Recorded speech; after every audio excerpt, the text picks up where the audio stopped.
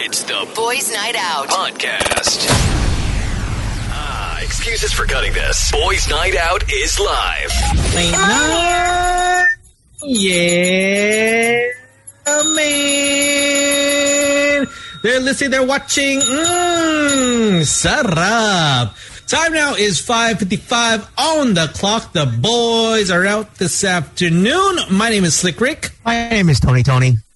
My name is Zito Killiamore. Welcome. It is the last show of the week for us, but we've got a pretty jam-packed show. You know, we've got... Considering it's a holiday. Is it a holiday today? It's a holiday. It's a Muslim holiday. Oh, is it the end of Ramadan? End of Al-Fitr. Oh, that's why there was no traffic. I was wondering. I was like, I had to drive down south today, and I was like further down south. And I was wondering. I was like, okay parang okay yung takbo ng traffic today. So it's a holiday pala. So sorry, I've just, you know how like this whole work from home thing, like you don't really count the holidays anymore because it's just a mess of things. Like I can't seem to remember anything. It's weird.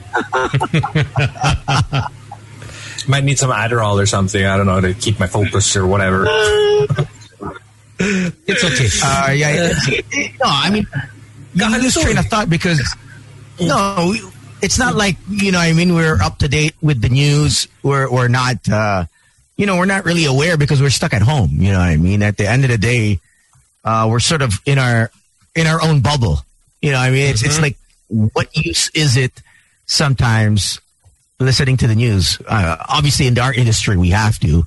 But, I mean, with holidays and what's coming up, I mean, why would we want to know what event is coming up?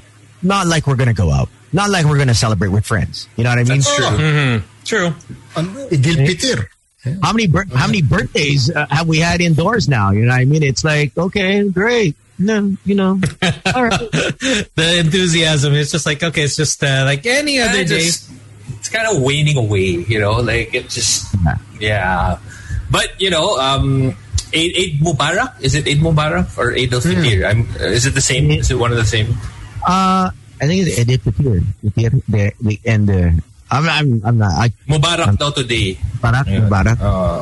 So it's ending. Eid Mubarak is the end. But Ramadan, right? Yeah, Eid Fitr is the start of it, I guess.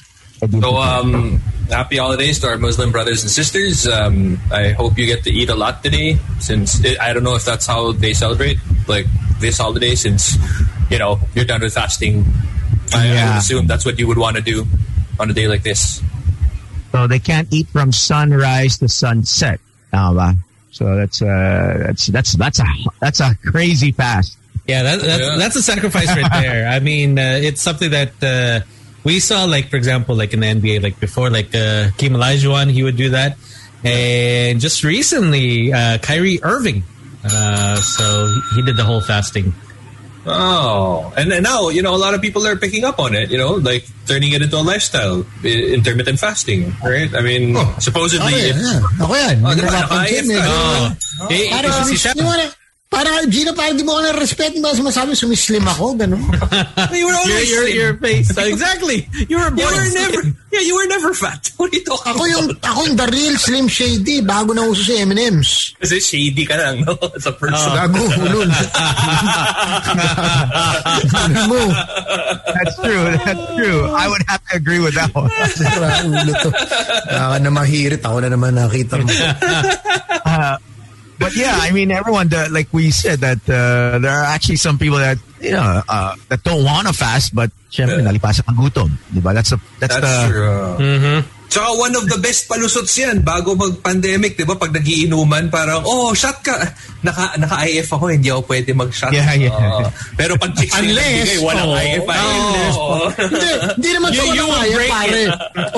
Extend mo lang, Slick. Extend mo, kaya bibilang ka. Tumira ka ng 1 a.m. Malamang 5 p.m. ka nang kakain bukas din. Move lang. Kaya sikat ng IF eh. Because yun yung pinaka-diet na madaling i-adjust. Diba? Let's say, Flexible eh. Flexi diet. Napakain ka ng ideally by 7, 8, tapos ka na kumain. But let's say, napa-chow time ka ng 10 p.m. Just mo lang. No problem. Relax. Not like, diba, ito.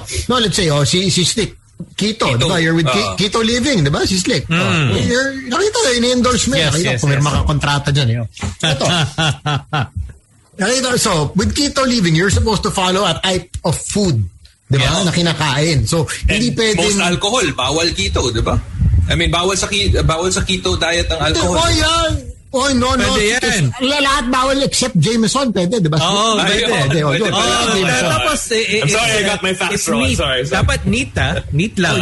Walang dirtyhan. Malinis na. Neat lang tayo.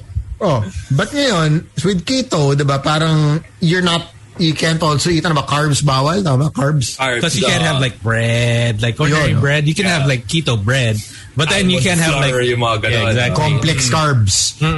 Yun, mas mahirap. Kaya syempre, let's say, kahit na let's say, yun lang available, gutom ka na. You're out. Bawal. Papakain ka talaga. Sira yung diet. Pag intermittent fasting, pare, adjust ka lang ng clock mo. Sakripisyo ka na the next day. Tapos late ka na matutulog para late ka rin magising. Tapos pagising mo parang okay, almost 5 o'clock na. Pwede na kumain ulit. Yun lang pag may hangover ka, diba? Intermittent tapos may hangover ka, hindi ka makakain kasi alam mo, shit, tagal pa. Pag may hangover ka, kain na kain ka, diba? Naghahanap ka ng malangis na pagkain, diba? Gusto mo na talaga kumain na. Tipo longganisa. Yan. Yun. Para lang matapos na yung hangover mo, diba? Tapos it'll just take everything away in your stomach. You're like, okay, it'll settle me down. I'm good. But I remember we talked about this, why people do that water fast. Yeah. Atticus did, I think he stretched it. I think he's done 21 days, right? But I think he does like a week fast regularly, a water fast, so tubig lang talaga. Apparently it's to flush out a lot of the diseases that are within the body. So apparently it's helped him with his injuries, with feeling really, really sluggish. The water fast really just it helped him sort of way. And it's supposed to scientifically really flush out long-term, I guess, ailments within the body that have never left. Instead of doing it the Western medicine way, this is one way of just flushing everything out. And but we do have an expert on board with us, so maybe we could also ask him about that. Oh yeah. Why don't? Is he here? Yeah, he's here. Sabi ni mo barak today, ba't nang gugulo itong si Direk? Oy, Direk, lasing ka ba? Nag-type mo sa chat box.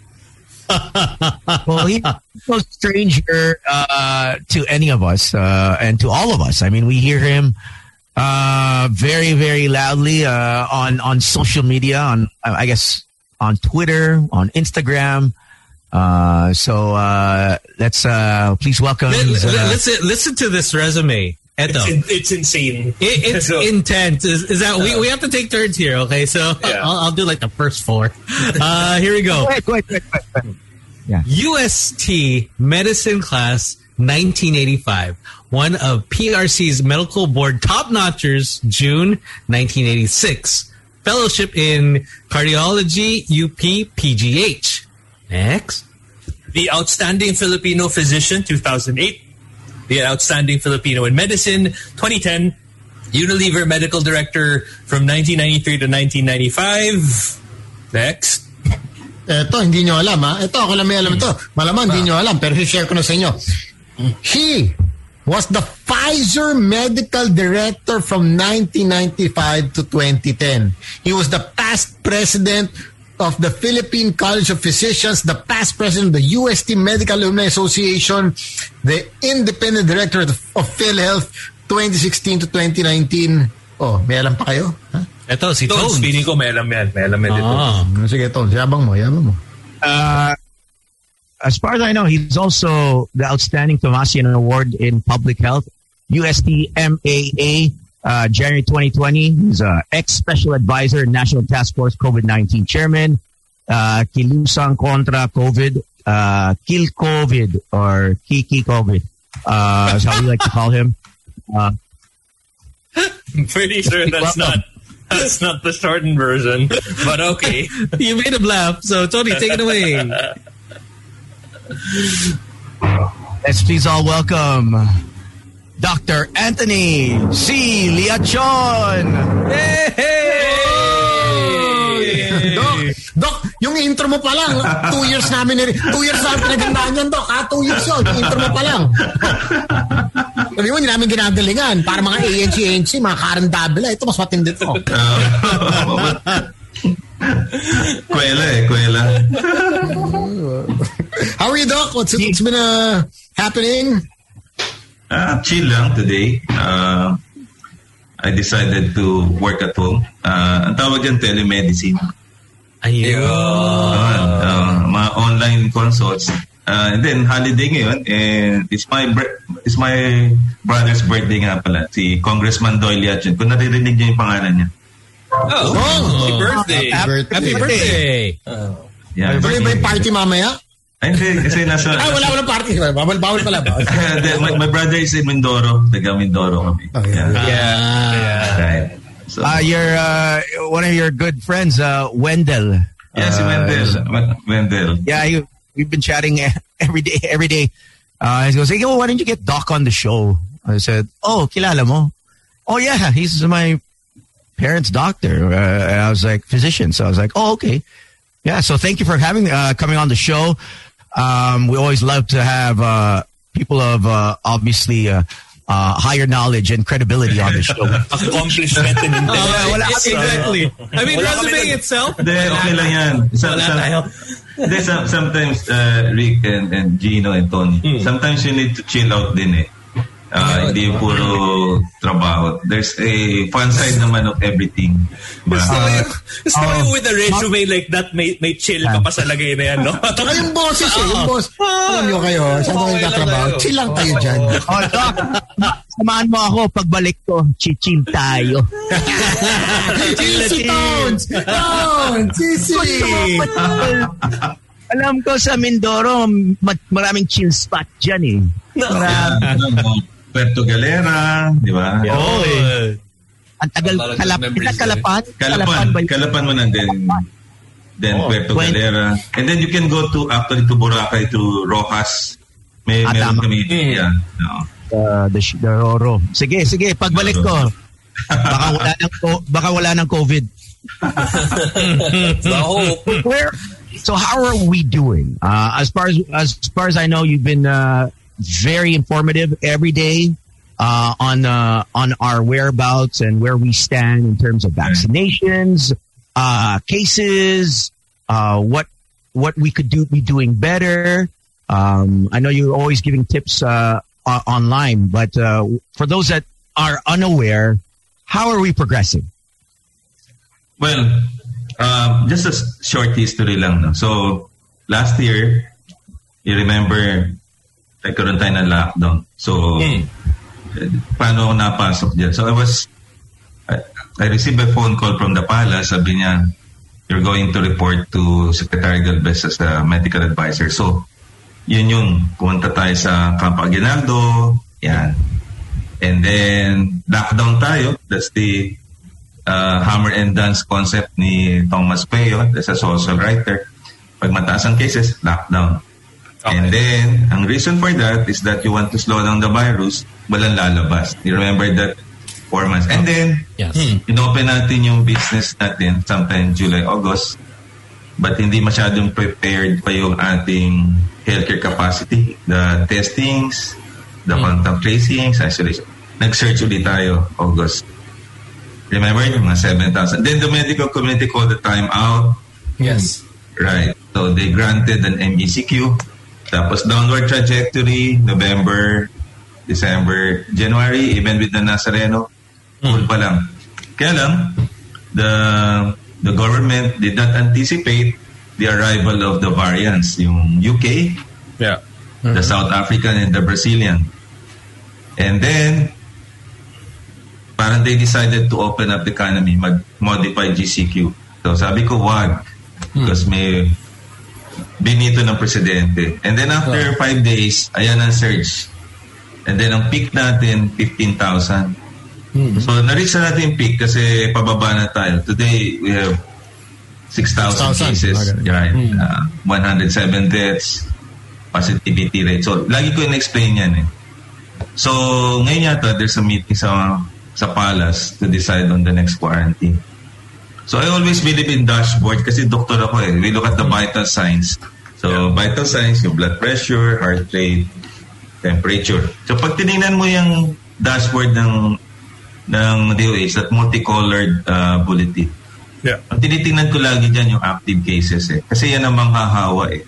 And then, siya rin yung magdadala sa hospital. And therefore, ma-overwhelm yung healthcare capacity. Nandun makikita mo yan sa baba. 70%. So, gumaganda na. Pero may deaths ka eh. Dapat zero eh. Diba? Like UK, na-announced the other day, no? For the first time in 1 year because of their vaccination and testing, walang namatay sa UK after a year. Yun ang gusto mo eh.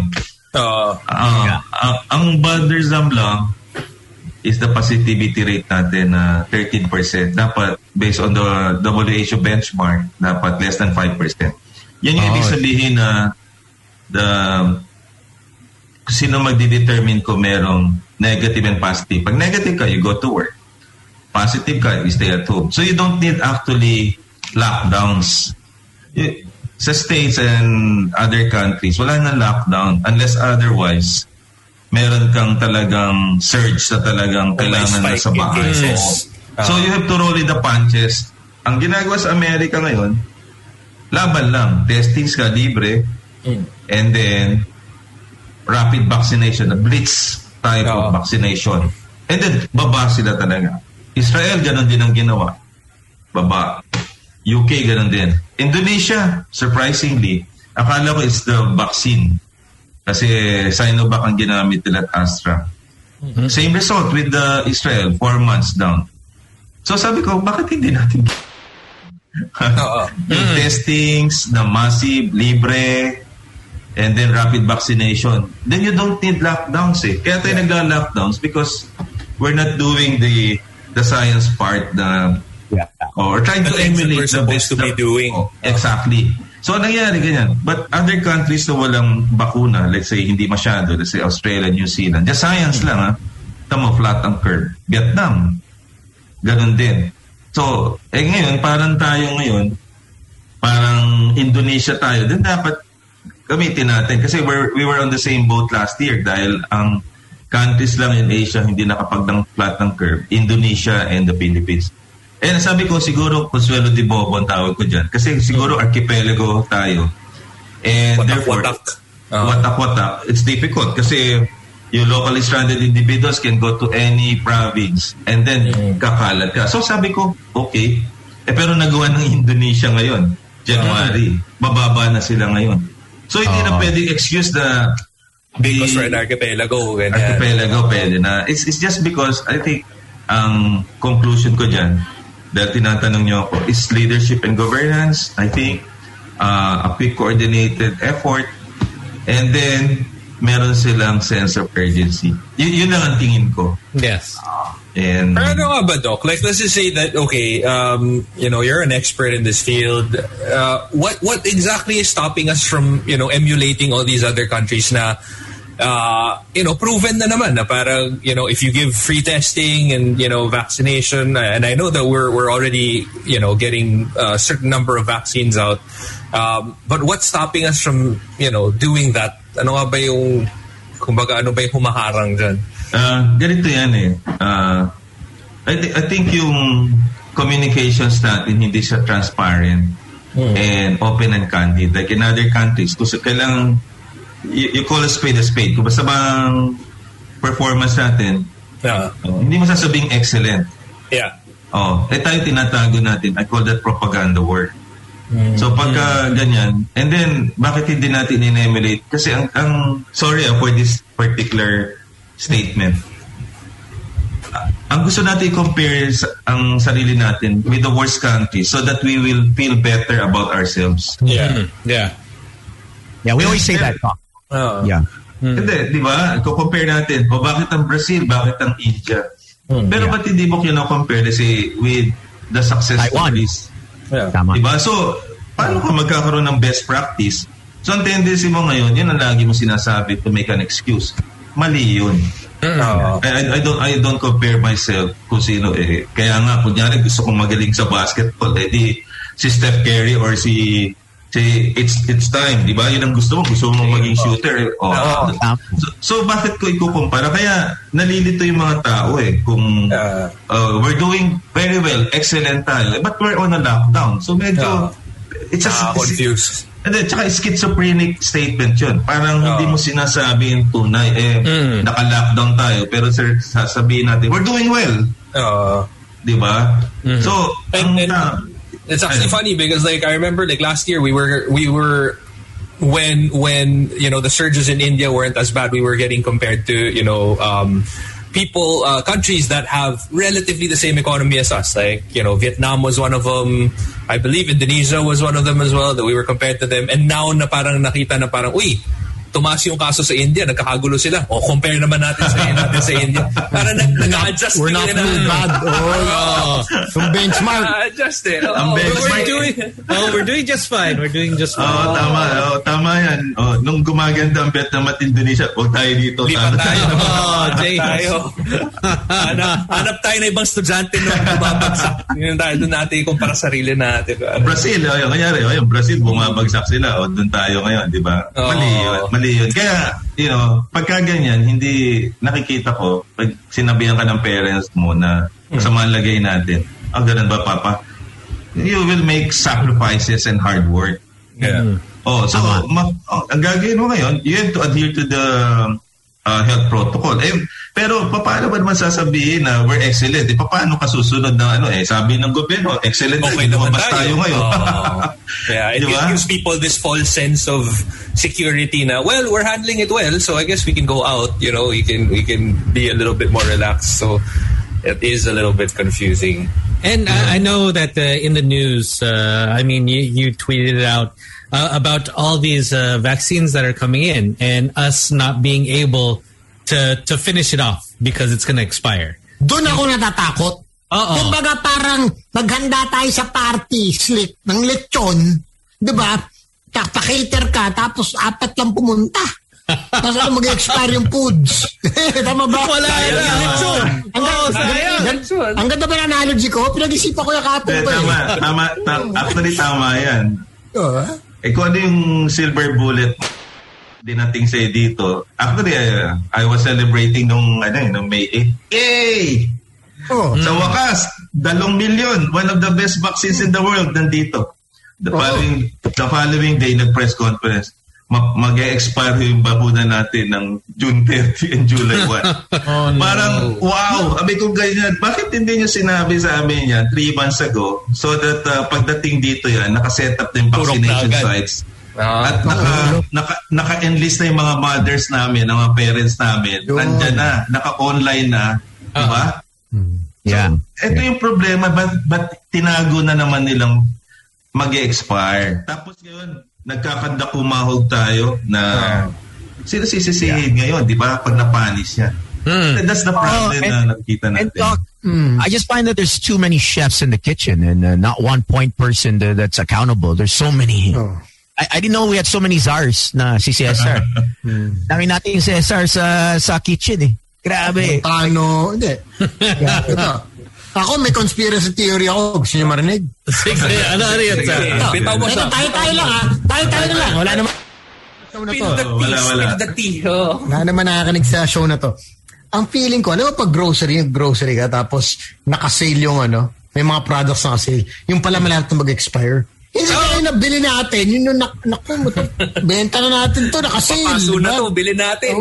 Bilhin natin. Ano ko lang yun, baka conspiracy theory. Medyo tama yan. Problema mo, kunyari nag-sale ka, tapos walang bumenta. Kasi taas ang vaccine hesitancy rate natin 6 out of 10. Yeah. Ayaw magpabakuna. Ayaw. So, kunyari, nandyan. Ang problema, hindi ka nag-marketing. Bago dumating yan sana, dadating na si ganito, ang ganda nitong produktong to. Di siyempre, na-hype po ng konti. Ngayon, ina-announce mag-expire. Iisipin pa ng mga tao, baka hindi maging effective yan. Ba't kukunin yan kung mag-expire na pala yan? Masira chan ko dyan. I'll wait for the next batch na lang. Baka ma-IDM tayo.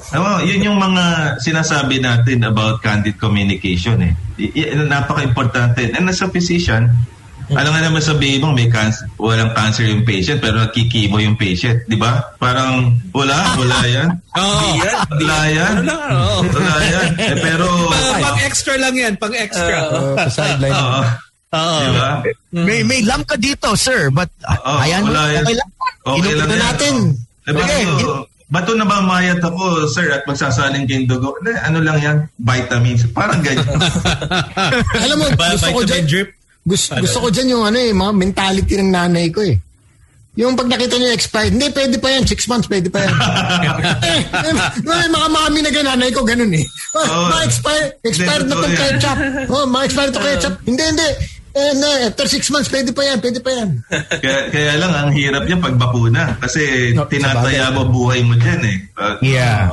But Doc, please run us down through, for those that are misinformed, regarding Sinovac, Moderna. I mean, these vaccines, these scientists are not just like a vulcanizing shop, just sa tabi-tabi lang. I mean, these guys have done, years and years of research on each vaccine. So for those that are still unaware, how could these vaccines help them? Okay. So, simple lang. We have 3 types of vaccines. Yung tinatawag na mRNA, isang platform yan, synthetic version. 2 lang yan, Pfizer, Moderna. Yan ang magkapatid. And then, you have a platform, yung adenovirus vector.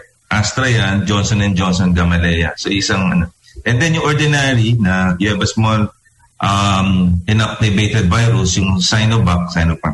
Ang gagawin niyan sa body pagpasok niyan is stimulate the production of soldiers of the body. Ang tawag diyan antibodies. Right? So, bibigyan kong konti and then the body will react kasi may memory doon na pagdaing yung organism na yon. Uy, may kalaban. Go tayo may kalaban. Oo. So, yan. May antibodies that will kill. Ngayon, lahat nung una ng clinical trials, iba't iba yung tinatawag na efficacy rate. So, pagka clinical trials, they call it efficacy. Pero in the real world, pagka ginamit na, effectiveness ang pinag-uusapan. Ngayon, kaya ako, pag nagle-lecture ngayon ako, hindi ko na nilalagay yung efficacy rate kasi sa clinical trial. In the real world, 2 lang naman ang gusto natin bigyan ko kayo example. Let's say Pfizer, let's say Moderna, 94.5. Astra, 60 to 90%. Yun, on clinical trials, on paper. And then Sinovac, dati 50 to 80% kasi 3 countries yan. And then you have Johnson & Johnson, 70%, Gamaleya, 92%. Ngayon, pagka nilaunch mo na in the real world, gagawa ng pag-aaral yan. And then nakita, all of these vaccines are effective pala in preventing hospitalizations and preventing severe disease that will lead to severe death. So, ibig sabihin, at the end of the day, lahat ng bakuna yan, gamitin nyo. Kasi ang outcomes lang naman pare-pareho. Kaya, when I posted that sa Twitter, kasi merong vaccine hesitancy, Chinese vaccines kasi yan, baka on track record, hindi ganito, di ba? Ganito yan. Pero, in the real world, pare-pareho lang sila palang effective. Kasi, makita mo, doon nag-uumpisa yan. Kasi, may perception kasi based on the survey, na pag hindi America or UK hindi UK-based class parang gano'n. Pero nung ginamit ko pala in the real world, katulad nung kagabi din sa Facebook Live, sa Indonesia, Sinovac ginamit nila. Then they trapped down the doctors na tumanggap. 1 wow, 100%, walang namatay, walang problema, naligtas lahat. So yan ang isang tinatawag na study. And Indonesia yan, ay kalapit lang natin yan. So ngayon, yan ang dapat ginagawa ng government. Pakita mo yung studying yan, pakita mo dito. Para sa ganon, ay, pwede pala galing pala. Pero walang nagbo-broadcast niyan sa television na, to, ngayon, ako na lang gumagawa o iba na lang tao. Pero iba yung reach if the government communication infrastructure is doing that. Yun ang sinasabi natin na we have to educate, empower everyone. Para sa ganon, wala silang hesitancy. Ang nangyari, hindi Yan ang isang problema. So, right now, in conclusion do sa story natin sa vaccines, all of these vaccines are actually good. Yan ang silver bullet natin. Kasi alam mo, I tell you, meron ako, siguro nasa stage iba sa inyo, meron akong pasyente na nakadikit na sa passport nila yung immunization card. And ang European Commission the other day, 3 days ago, nag-declare that they would only accept travelers na a-acceptin ng European 27 nations kung ano yung bakuna nila. So, grabe, that will be the future. Israel, ganun din ang gagawin na kasi kung Pfizer yung ginagamit nila, ganun din ang sa kanila. So, ibig sabihin, if we will not be vaccinated, wala nag-i-explain, then we will be isolated from the rest of the world. Yeah. Wow, isolated ka. How can you travel? Paano magbiyahe ang business persons dito sa atin? Paano yung OFW natin pagpupunta? Ngayon nga, may sa Hong Kong, parang buti na lang. We need you mandatory vaccination for our domestic helpers. Ngayon nga, ban tayo sa UK. We cannot enter UK. Hindi pa nalilift yung ban natin sa UK. America, ang national sila, hindi rin makakapunta sa atin. So, that is the predicament kung hindi na-realize ng leaders natin that vaccinating the country 70% para magkaroon ng herd immunity and open the economy has far-reaching implications in terms of our destiny. Hindi tayo makakabiyahe because everybody will have that immunity passport para makapunta ka doon. And that's sad kung hindi natin minamadali ito. Yun ang aking. And speaking of herd immunity, Doc, so is it 2032 pa? The rate that we're going, based on the projection of Philippine Vaccine Tracker. Okay. Wow, ang lumalabas, hindi naman. Bumilis ng konti kasi kagabi, 68,000. So bumaba sa 5.6 years. So 2027, parang gano'n. So still going. Wala pa. And so what's your take on the mass vaccination sites that they want to put up?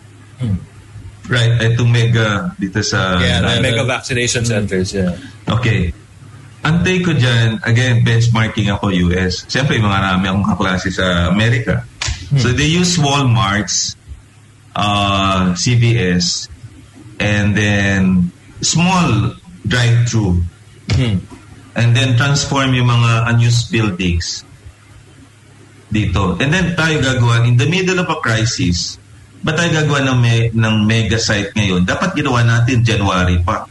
We're in the middle of a surge So what we should do is actually expand. Kung may 3,000 tayo vaccination site, doble natin, 6,000.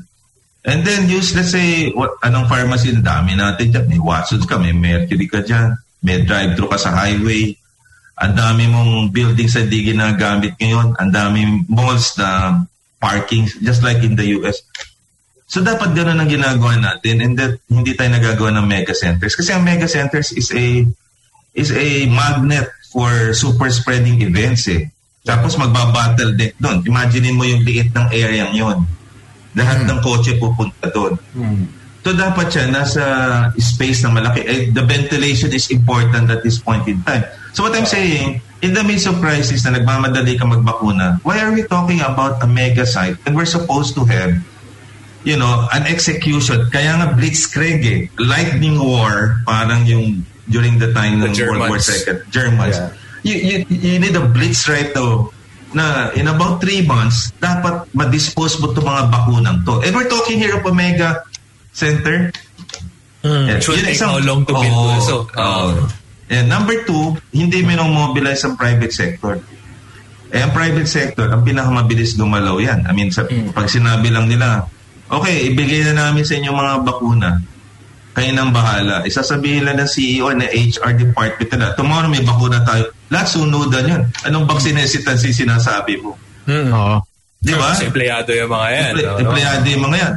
Yun yung isang employee, alam ko, every week sila or every 2 weeks sila nag-rapid antigen test para makapasok. So they're doing it right now. Yeah. So why are we not,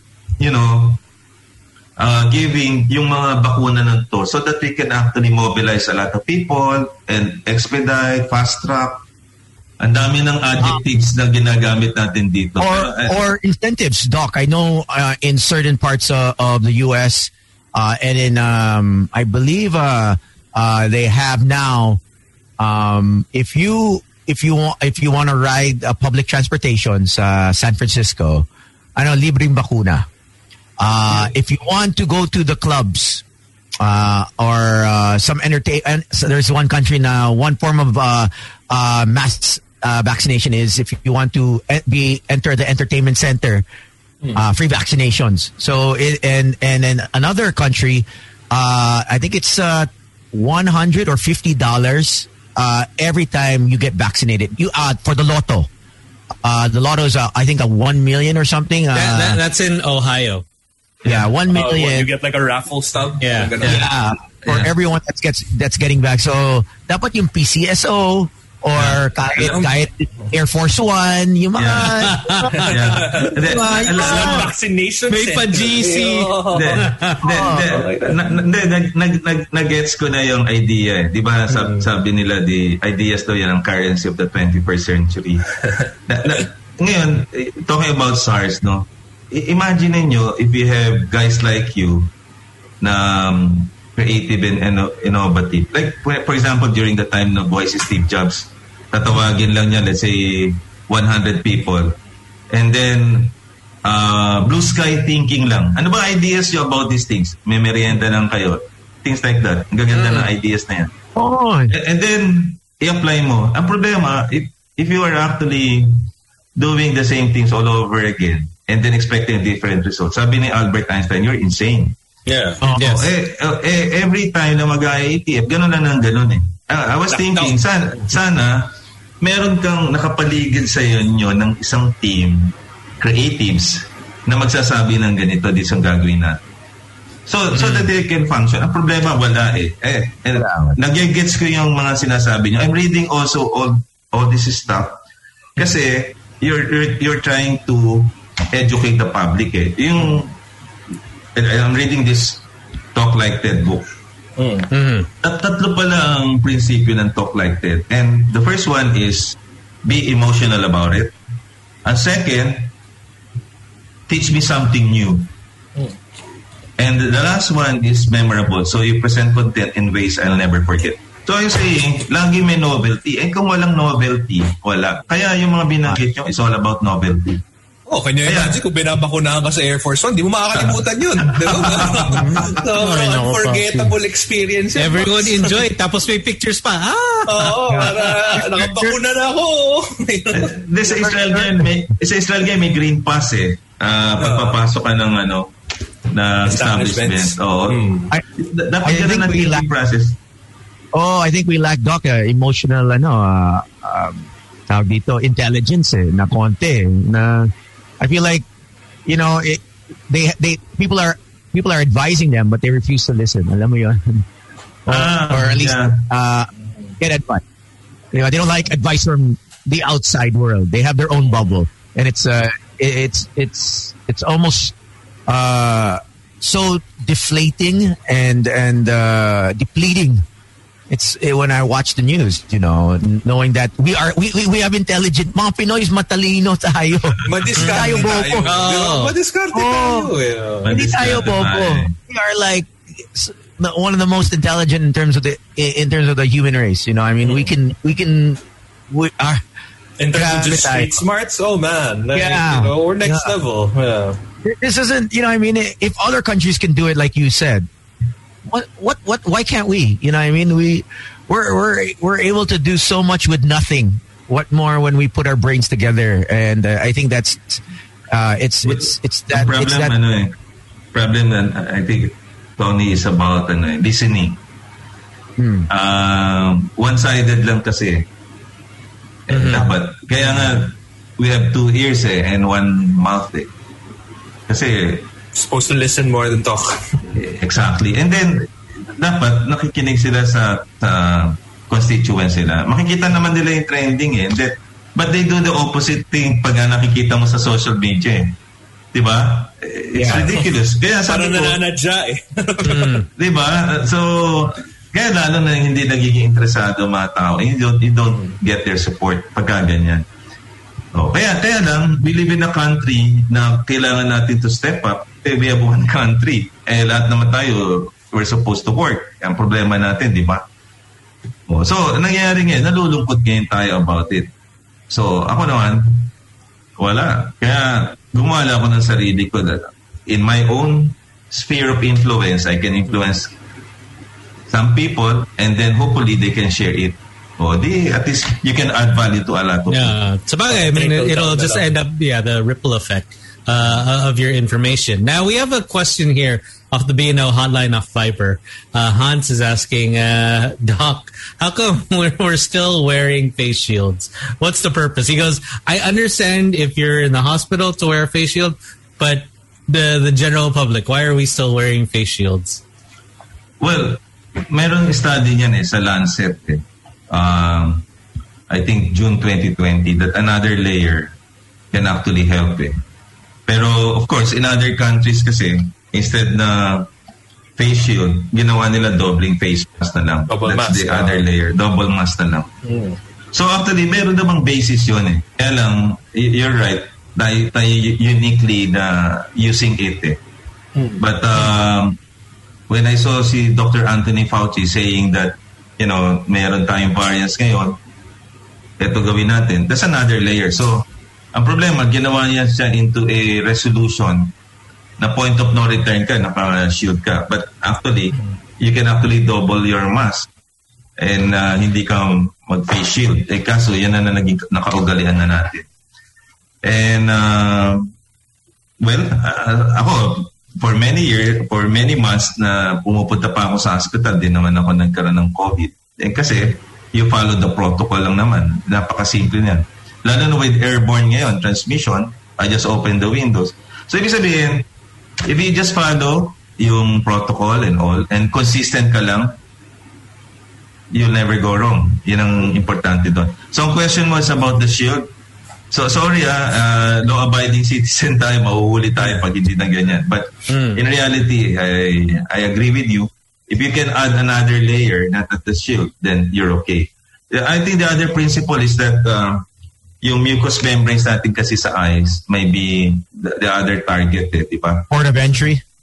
Port of entry. Kaya yun ang na-consider. I guess kung naka-face shield ka, less chances of you touching your face also, right? Exactly. But ngayon, since airborne na siya, dapat another way of attacking it, matagal-tagal din. Siyempre, magiging engineering and architectural intervention na mangyayari. But, hindi natin pwedeng i-ditch yung protective gear natin. So, tinanong din ako ni isang na talk show kung bakit hindi. And meron namang reason kung gusto nating tanggalin yung chill, but do not actually abandon yung face mask kung sakali if you're going to do that. Parang yung video na pinost ni Sam sa stories niya, yung kumakanta, tapos may portable na parang mega shield. Ganun. Windshield Pro Max, ha? Ang first na gumawa, ang galing na. Yeah, ang first na gumawa yan last year pa in Balesin. That's in actually, si Eric Santos was the first guy to use that. Pero sinare yung mic at all siya. Iniwan yung windshield mask siya iniwan. Para sinare niya yung mic parang... Tinabi yung windshield. Ito yung microphone. Gamitin mo. Pero, Direct Bin, ito kasi may kumakalat na vaccine, no? Sabi mo do kanina, no? it doesn't matter, Ang dami kasi nagsabi, made in China, made in US, made here. Ito yung tinira ko nung isang araw. Pakita mo nga direct, meron ba tayong close-up nito? Ano yan? Tones, sinend ko rin sa ito, Tones. Close-up na. Pacheck natin kay Doc. Sakaling ano yung vaccine mong yan? Ito. Yan. Ito. Screen share ni Tones para makita na lahat. Baka lang, ako, Doc, umabot sa ito. Sabi mo kasi, regardless naman where it's made, sino gumawa, importante, may vaccine tayo. Right. Dami kasi nagsabi, made in China, baka madaling masira. Yun ang notion na, di ba? Kusang gawa yan. Back in the day, nung uso ng mga dads natin, yung mga mini component, di ba? Dati, gusto nila lagi Sony, Aiwa, mga ganun. Right. Pag ibang brand, hindi. Gusto nila laging made in Japan kasi hindi matibay, di ba? Tama. Pag iba, sabihin nila, naku, madaling masira pag mga Taiwan. Ito, tinira ko nung isang araw. Ito, Doc, ayun. CDR King, okay lang, sabi ko, try natin. Wala mo ako. No receipt, no warranty. Pero laban lang. Baka sakali, di ba? Okay ka pa naman, di ba? Pero okay naman. Tell them your daily habit. Oo, tignan natin kung may scientific benefit ba yung ginagawa mo. On a serious note, what is this? So a lot of my friends that are actually tuned in. Wendell's tuned in. What's up, Wendell? He says they're on maintenance with ivermectin.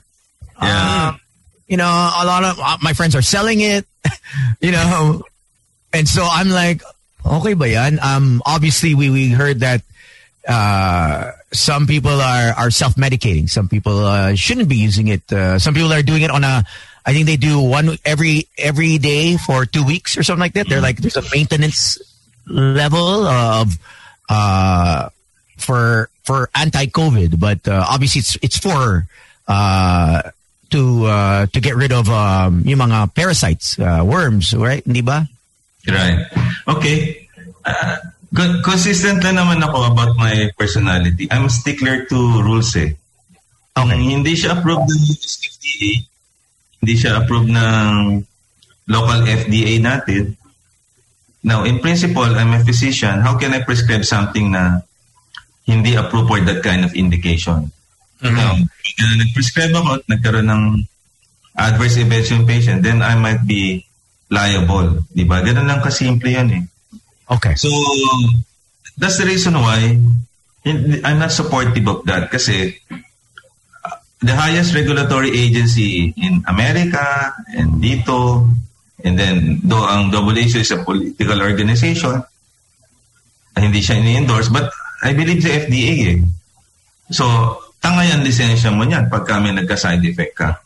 And then you're using this for off-label indication. Let's say, meron akong gamot. Let's say, amlodipine. Ginamit mo siya sa hypertension. And then suddenly, may nabasa ng study, pwede palang gamitin to, let's say, sa PIGSA. Ang tawag doon off-label indication just because merong small studies saying that. So, yung antiparasitic na medication, right now, gagamitin mo sa COVID because of the small studies na hindi tinatanggap pa ng FDA. So, ginawa, ang tawag dyan off-label indication dahil doon sa studies na yan. So, para patunayan lahat yan, dapat meron kang randomized control trial. Yan ang ginamit doon sa mga bakuna na lumusot sa FDA. Ibig sabihin, versus placebo. Ang iba, gumamit ng maraming gamot, 10, tapos, effective sa akin. Hindi mo alam ngayon kung alin. Yan ang nangyayari. So, the lowest evidence, yan yung tinatawag na testimonials. Yung mag-isa ka lang or expert opinion is ikaw lang mag-isa. Ngayon, ang ginagalang talaga yung randomized control trial. Malaki 30,000 versus placebo. So, ngayon, nagkaroon ng hype. Kasi ayaw nila ma-hospital. Ito yung Makano yung ivermectin? 50 pills, 2,500 to 2,000, no? Di ba? Tapos, kapag na-confine ka, 700, 100. Mahina yung 2,000 sa na-confine. Ang lakas ng marketing nun. Ginano nila ng marketing. Tapos sasabihin na, itong remdesivir, mahal. Magkaiba naman sila eh. That particular drug is for severe disease eh. So, ganun lang naman ang marketing ploy niyan eh. And ikaw naman, dahil hindi ka naman expert and nagsasalita din ng mga doktor, you're actually taking advantage ng ignorance of people eh. So, you're preying right now on the ignorance of people. Ang sama nun. To me, ganyari, si Wendell, kaibigan ko yan. Resetahan ko ng gamot. At tapos, ano yan? Viagra? Doc? Viagra sa tapos tinignan niya, di pala ito registrado, Doc, sa USFDA. Ba't binigay mo sa akin? Di ba? Tapos, nagkaroon ng side effect. Meron ako isang patient, nagkaroon ng convulsions kasi nasobrahan siya. Di niya alam kasi yung gamot. Kasi, ang role ng FDA, ibibigay sa inyo ang dosing ng tama, yung quality. Ngayon, kung, di ba, there was one time, order, i-PM na lang ninyo ako. I-messenger. Saan ka nakakita ng gamot na i-PM? Ngayon ako nakakita. PM is key. Di ba?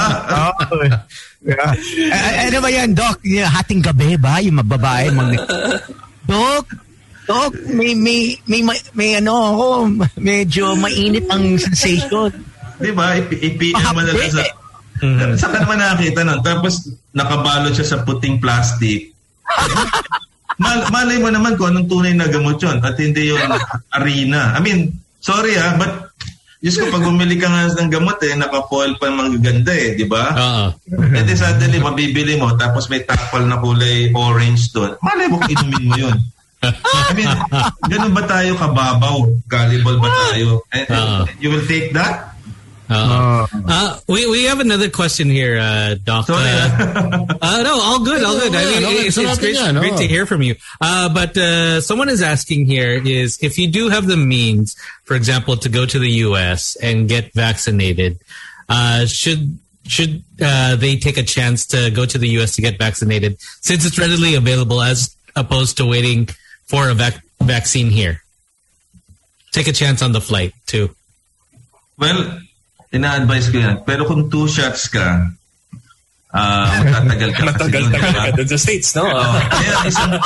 But if you can afford it, then go. I mean, if you can afford it. May strategy. Yung single dose ang gamitin mo, yung Johnson & Johnson. Right. Right. Para isang shot lang, uwi ka na. Kahit 1 day ka lang dun, pwede, no? Pwede. Kaya lang yung Pfizer, at saka yung Moderna, 4 weeks ka doon. So, 1 month ka. Pero look at Tony. I mean, Tony, how long have you been in Canada? Since November na yan. No? So, he's okay. So, he can afford. Ikaw ba, Toast, nagpa-vaccine? Wala pa? Tapos na. Tapos na? For my first, this month, my parents get their second and followed in a couple weeks with me. Bakit wala kang dapat meron kang nakaganon sa Instagram. Parang kailangan yun pag vaccinated. Di ba lahat ng ganon? Parang influencer ka? Parang it's a cycle. Hindi mo nakita ko video. Dapat you use that video. Nasa news sa'yo. Dapat may ganun ka na rin. Gumawa ko Vaccinated in his tongue. Yun. Vaccinated. So it looks like Wendell's going to be going to the U.S. He says, thank you, Doc, for helping him and his parents. Yung friends ko, they're tuned in. Pwede ba to? Louie Ang ba to? Si Louie Ang? Hindi, it's si Mo and ito. There are people who are saying, Doc, okay ba to? Tain ng baka. Pinapahit. Kumakalat sa India to ngayon. Kumakalat sa India. Ito. Man. Pwede ba yan? Pwede ba yan? Pang anti-COVID? Yan na nga Yung tawag ko dyan folklore. Yan ang problema. Pagka... that's a juicy one, huh? Okay, just say no. Don't do this. Ba, hindi bagay ba yan na pwede pang social distancing? Kasi wala lalapit sa'yo. Wala talaga lalapit sa'yo pag nakaganyan ka. Ito, corona. Ito, Doc, may kikwento ko lang yung ginagawa ko, Doc, no? Kasi ito, medyo, I've been doing it since the start of COVID, the whole pandemic, no? So far, yung panlasa ko, okay. I feel fresh, no? I feel yung cleansing, pati feel ko even my insides feel really great. Happy, no? Ito every day, no? Every day, isang shot ng Imperial Blue, yung whiskey, Imperial Blue Light. Tapos 3 patak ng kalamansi. Tapos siya shot ko. Ang palinis lang, pampakil lang patay yung bakterya sa loob. So far okay naman, Dok. So far, araw-araw yun. Every day, walang mintis since day 1. Okay ako. Ilang beses ka naka-COVID? This year, last year. Ilang beses ka, bro? And last year, Tones. Lasing yung COVID tuloy. Hindi kaya rin COVID. Nalito yung COVID. Sabi siyang baka pupunta. Hindi nila kanaya eh. Sa gusto ko yung pag tumataas yung kaso, tumataas din yung shot. Tapos Doc, nung medyo naging danger zone tayo, nung sabi nga ni Gino, when the cases are up to 15,000, dinoble shot ko. Parang talagang... Para mas lalo malito. Lalo nito yung COVID eh. Kahit bagong variant, di makapasok. Hindi ko na alam. Oo. Pati yung variant, nalito anong variant na ba ako? Yeah, we have a question here. Doc, tatakbo ka ba sa 2022 for a position as a senator? Okay. I'd like to clear this. Number 1, I'm not a politician. Hindi. Categorical yan. Okay? Number 2, sabi na gusto ko daw yung position ng Secretary of Health. Hindi rin. I'm happy with my life. Ganito lang ako, meron. Lang ako, I'm a kibitzer. Kumbaga, ganyan lang talaga ako. Pambansang meron. So, in the family kami ng politicians. My son is a politician actually. My eldest son. Si Maikan, yung kaibigan din ni Wendell. Board member sa Mindoro. My uncle, my brother, my lolo, yan. Mukha lang politiko pero di ako nagraran. Hindi dapat Nun pa ako mag-run.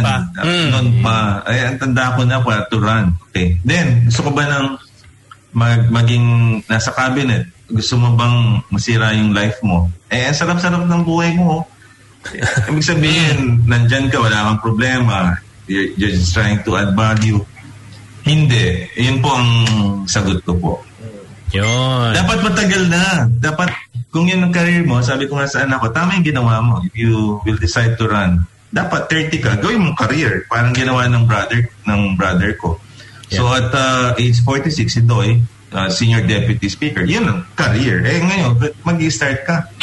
Ang hirap niyang, ulit. Tsaka unang-una, doktor ako And I will abandon my career. Di na ako magpa-practice. I enjoy healing patients Mawawala ng doktor si Wendell. Yun, si Wendell says, please stay. Another question is, how's the situation so far in the hospitals? Well, mas maluwag ngayon than before.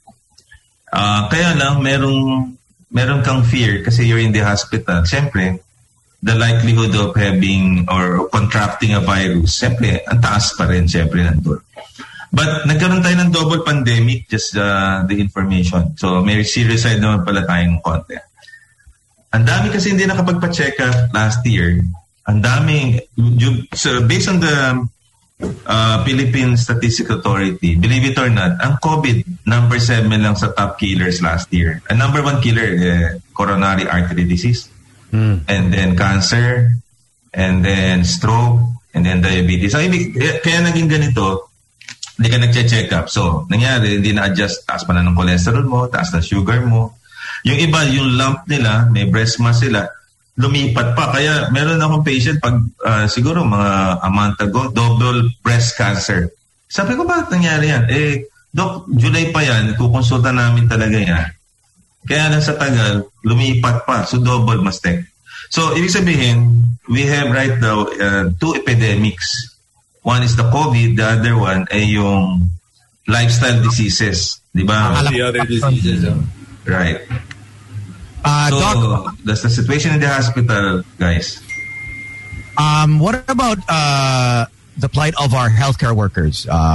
When we're talking about the privileges, the salaries. You know, we've been hearing. It's you know, we're known all over the world for our nurses. You know, our healthcare workers are one of the best in the world.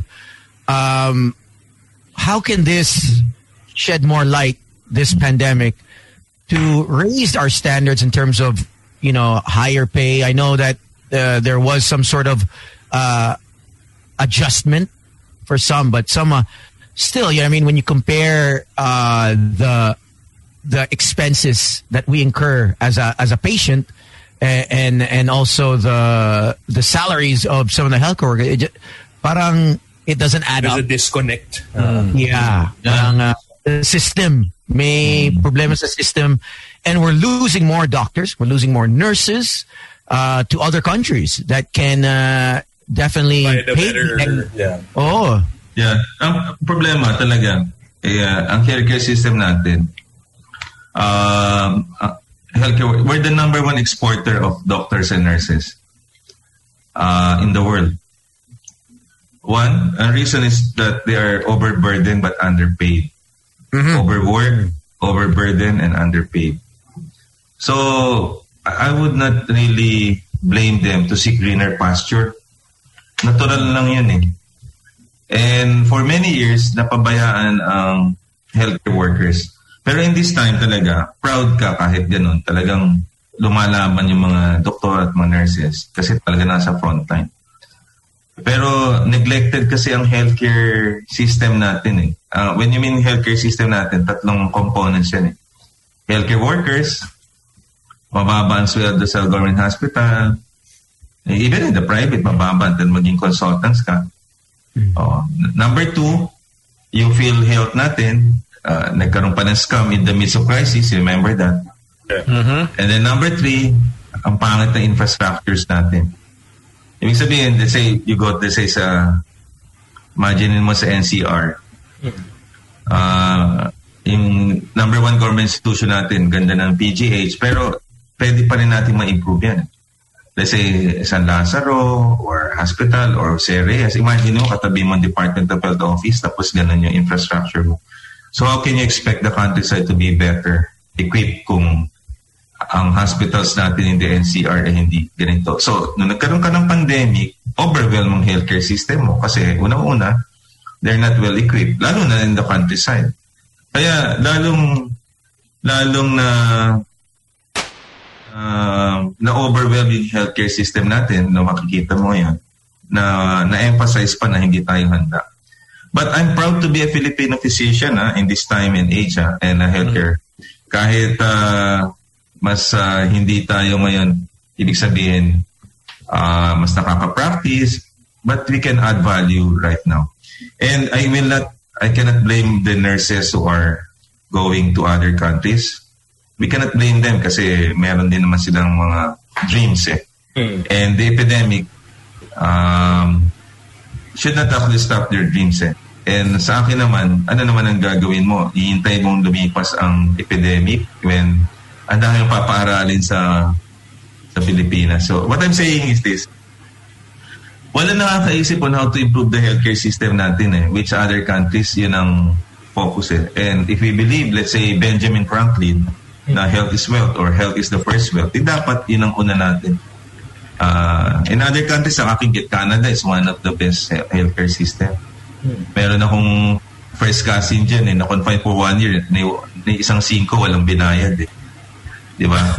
Yeah. So, ibig sabihin, dapat, yun ang una nating isipin. Kaya, every year, yan ang nagiging problema natin. Kaya humihirap ang tao. Isang catastrophic illness lang, ubos na kagad ang earnings mo eh. Well, syempre, Doc, alam natin medyo mas mataas ang taxes dito, but alam natin na may napupuntahan yung taxes eh. Diyan kasi, wala.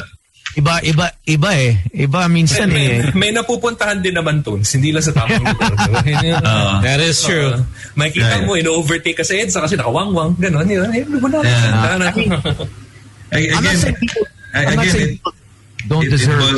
It boils down pa rin sa leadership and governance eh. And sana magkaroon naman tayo ng pagbabago. Yung real, yung authentic change, you know. But I don't see it coming. Ika nga. Nakakaingit nga when other countries right now, makikita mo na eh. Yeah. Nagsashine. I get so jealous every time I visit Vietnam, Taiwan, because we're just as intelligent, we're just as industrious, we're just as creative. But in terms of governance, we look into the mirror. It's ay talaga eh. Kitang-kita eh. Yung bahay nila or yung lugar nila maganda, but everything around them else outside of their structures or outside of their homes is not taken care of. And sana it changes. I don't know what year that will, if I will be around when that happens. Sana alam mo, may silver lining yan eh. I think later on yan eh, magkakaroon ng confluence yan eh. I always believe na that time will come. I'll tell you. Eventually we'll have a golden age of leaders just because of how... you're right. That's a very positive way of thinking. I like it. Mga 150 years old now that time. Maybe we'll have advancements in medical technology that'll allow us to live through. Yeah, that'll keep you alive. Yeah. We'll I wish I had the DNA of Senator Miriam. Right. Miriam and Enrile. Yun, combine natin, di ba? Some feisty and the other one talagang everlasting. Everlasting. Yan ang power. Have you checked about the whole extracting of DNA and crypto? Was it not crypto? Cryogenics, preserving bodies for the next century. Yeah. Don't yung weed, tanong mo yung smoke. Yung mga priorities ni Sam. Hindi! That's his happiness. Hindi, may nababasa. Anyway, unahin muna natin yung mamaya tayo sa weed. Nabasa ko lang. Yung dad ko tumawag din sa akin eh. Sabi niya, tinatanong din niya he should smoke up. Well, I'll ask the doc. He's guesting tomorrow. I'm not sure if it's just to promote. Obviously, in North America, it's more open, right? It's legal. It's not criminalized now. So some scientists are saying. Dito ba illegal pa? Yeah. Yes. Ganun. Yung mga nag-ano. Yung mga... Kasi sa ano pa siya nasa special ano pa siya sa dangerous drug board, di ba? Dangerous drugs pa rin. So even medical marijuana, di ba, wala pa? I mean, we're still not hindi pa. Alam mo pare, sinuggest ko yan sa kanila eh. Sabi ko, alam nyo, gusto nyo talaga yung mga tao stay at home, relax lang, hindi initulog. Pare, hot box mo. Sigurado. Sorry ha. Ibang giveaways na yan, ha? Ibang giveaways to, tsaka ibang lahat yan, hindi lalabas ng bahay, tatama rin. Lahat sila. Yun nga lang, yung ayuda, yung refrigerator, ubos ang laman. Gutom lahat. Gutom. Pero masaya. Pero wala lalabas ng bahay. Lahat sila. Dito na lang tayo. Relax lang tayo. Tayo dito, bro. What's your take on it for medical use? I know that you probably have friends in the US that have looked into it. It's more lenient there, syempre. Iba yung laws. Nagpunta ako dyan sa Seattle. Nakita ko talagang binibili mas maganda, mas malakas tama ba sa Seattle? Hindi ko alam. Kaya lang, meron akong story dyan sa Seattle. So, diyan pala dyan ginawa yung Starbucks. Diyan pala ang Starbucks sa Seattle. Yes, it's the home of Starbucks coffee. So, nangyari, nagpa-picture kami. So, dami kong biniling mga souvenirs. Yeah. Nawala yung yung mga Starbucks ko. Kasi doon ang daming marijuana stores. Talagang So nakalimutan mo na kung nasa mo na iwan. Ganun nangyari. At saka daming for every corner may police. May doon. May nakabantay. May nakabantay. Well, there's only one naman indication for marijuana pa yung pediatric epilepsy. And even naman si Dr. Sanjay Gupta sinusuportan. I think that indication. Kaso lang in this country, alam mo naman, it can be used in another way. Kaya hindi makalusot. Use and abuse. Wala. Kaya, hindi na mapasok. Diba? Yan na. Sobrang chill. Ay, lumos ng bakay. Or lamon na. Lamon. Kahit kanan tuna tsaka Skyflix, okay na yun. Basta may mac cheese, pare. But we like say thank you very much to Doc. Thank you very much for answering a lot of our questions. Thank you very much. That one question, the whole water therapy, the one that Tony was talking about. Oh yeah, you Stones, you wanted to ask that earlier. Yes. So we all hear about intermittent fasting. We hear about people doing a water therapy where they do a couple days with a doctor, supervised physician, doing a water therapy to cleanse out the toxins and really clear out. And some people do that also to, if they have aches and pains in their bodies, they tend to notice that it flushes everything out, so that any kind of injury sort of heals. I don't know if it's a placebo effect, but have you heard of water therapy where the patient just takes water? Yeah, pero may side effect. I had a patient din naging drowsy kasi bumaba yung sodium content. Mm-hmm. Too much water can also be bad. Okay. So just for the information. Ngayon, I heard you discussing IF. Effective yan sa mga patients ko. In fact, my son, doctor sa Makati Med siya. Nag-IF siya. Ang ganda ng nag-do siya ng weight. Okay siya. And several patients. Ketogenic for a time. Atkins, mga ganyan. Kaya lang hirap i-maintain di ba? Mm-hmm. So kung twice ka na makain, and then, of course, the calorie counter din tayo before. Pero nakita ko, successful yung IF. Kasi sa bahay, ginagawa ng anak ko, chill lang naman siya. And then after that, nung nag-lose siya ng weight na, the regular diet. Chill na yan. Bantayan mo yung chill na yan. That's the magic chill na yan. Bantayan mo yan. Yan yung mga chill na yan. So sa akin, based on experience, nakita ko yan dahil sa physician, all of this fad diet, nakita ko. And ang nakita ko, very effective yung IF. Calorie counting is also good, kaya lang, ang hirap i-maintain siya. The ketogenic is something like talaga naman sacrifice ng konti. Ang gusto ko, pag nag-diet ka, something like parang sustainable, manageable, and you're enjoying it then. Ang hirap naman nung kasi yung IF, nakikita ko, gigising lang siya ng before lunch. And then kakain lang siya ng dinner. Then twice lang siya kakain. That's it. Di ba parang physiologic siya di ba? Yeah. Logic. Tama. True. Thank you, Doc, for thanks, Doc. Your expertise. Thank you for your time. We gotta have you on again. Yeah. When we're all mas out, chill na tayo. Chill na pero mas chill. Thank you very much, guys. Nice meeting you. Hey, thanks, Doc. Thank you, Doc. Have a good one. All right. Alam nyo, yan ang talaga importante. Get the vaccine. Huwag nyo hintay mag-expire, no? Diba? Time is not on our side in the Philippines. In other countries, yes. In the Philippines, it's not. Pero, we don't have that luxury.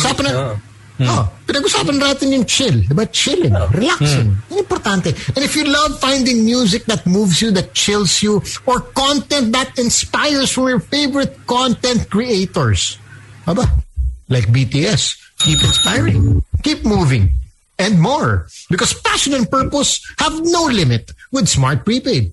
The website? Visit it. smart.com.ph/prepaid to keep chasing your passion and living your purpose. All right. Get to some music from Taylor Swift, Mr. Perfectly Fine. Boys, the station where summer lasts. Tony, Slick, Sam. The BNO Podcast. Yes, music.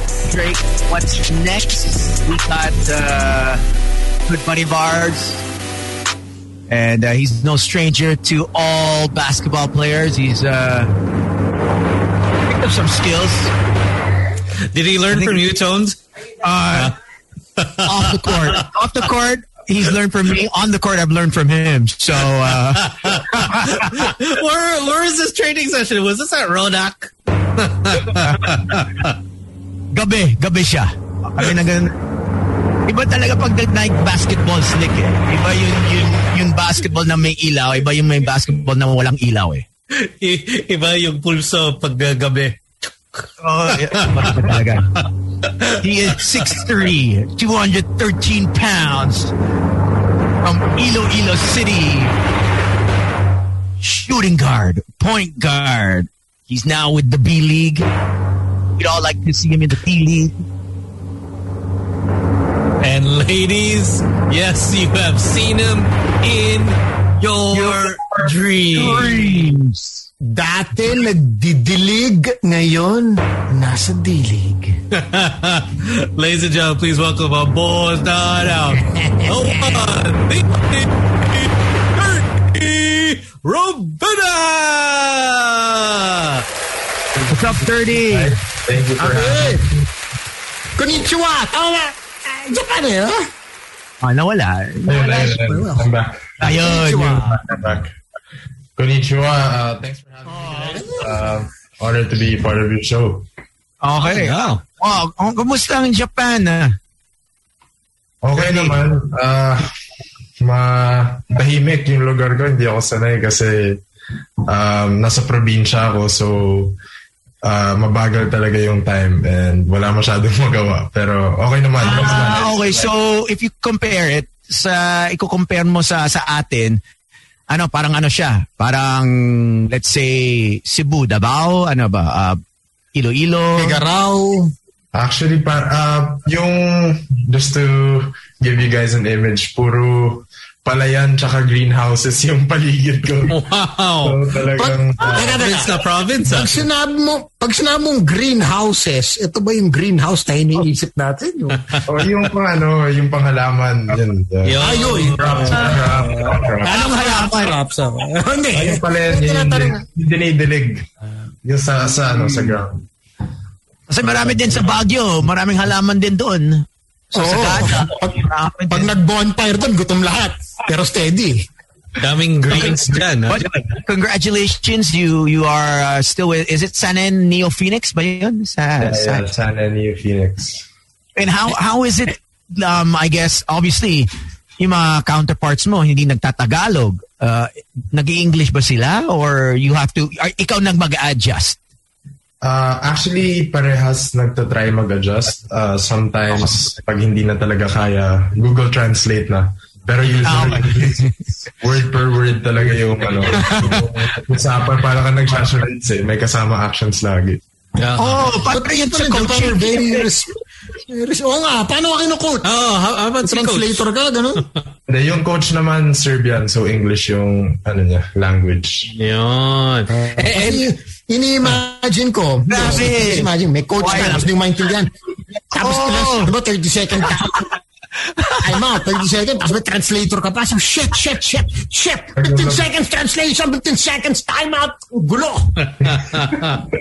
Diba sa NBA nga nagugulon nga minsan yung mga players na dapat nag-cross o nag-pick, tapos sa kabilang side, mali. Di ba nag-aaway sila on the court ngayon.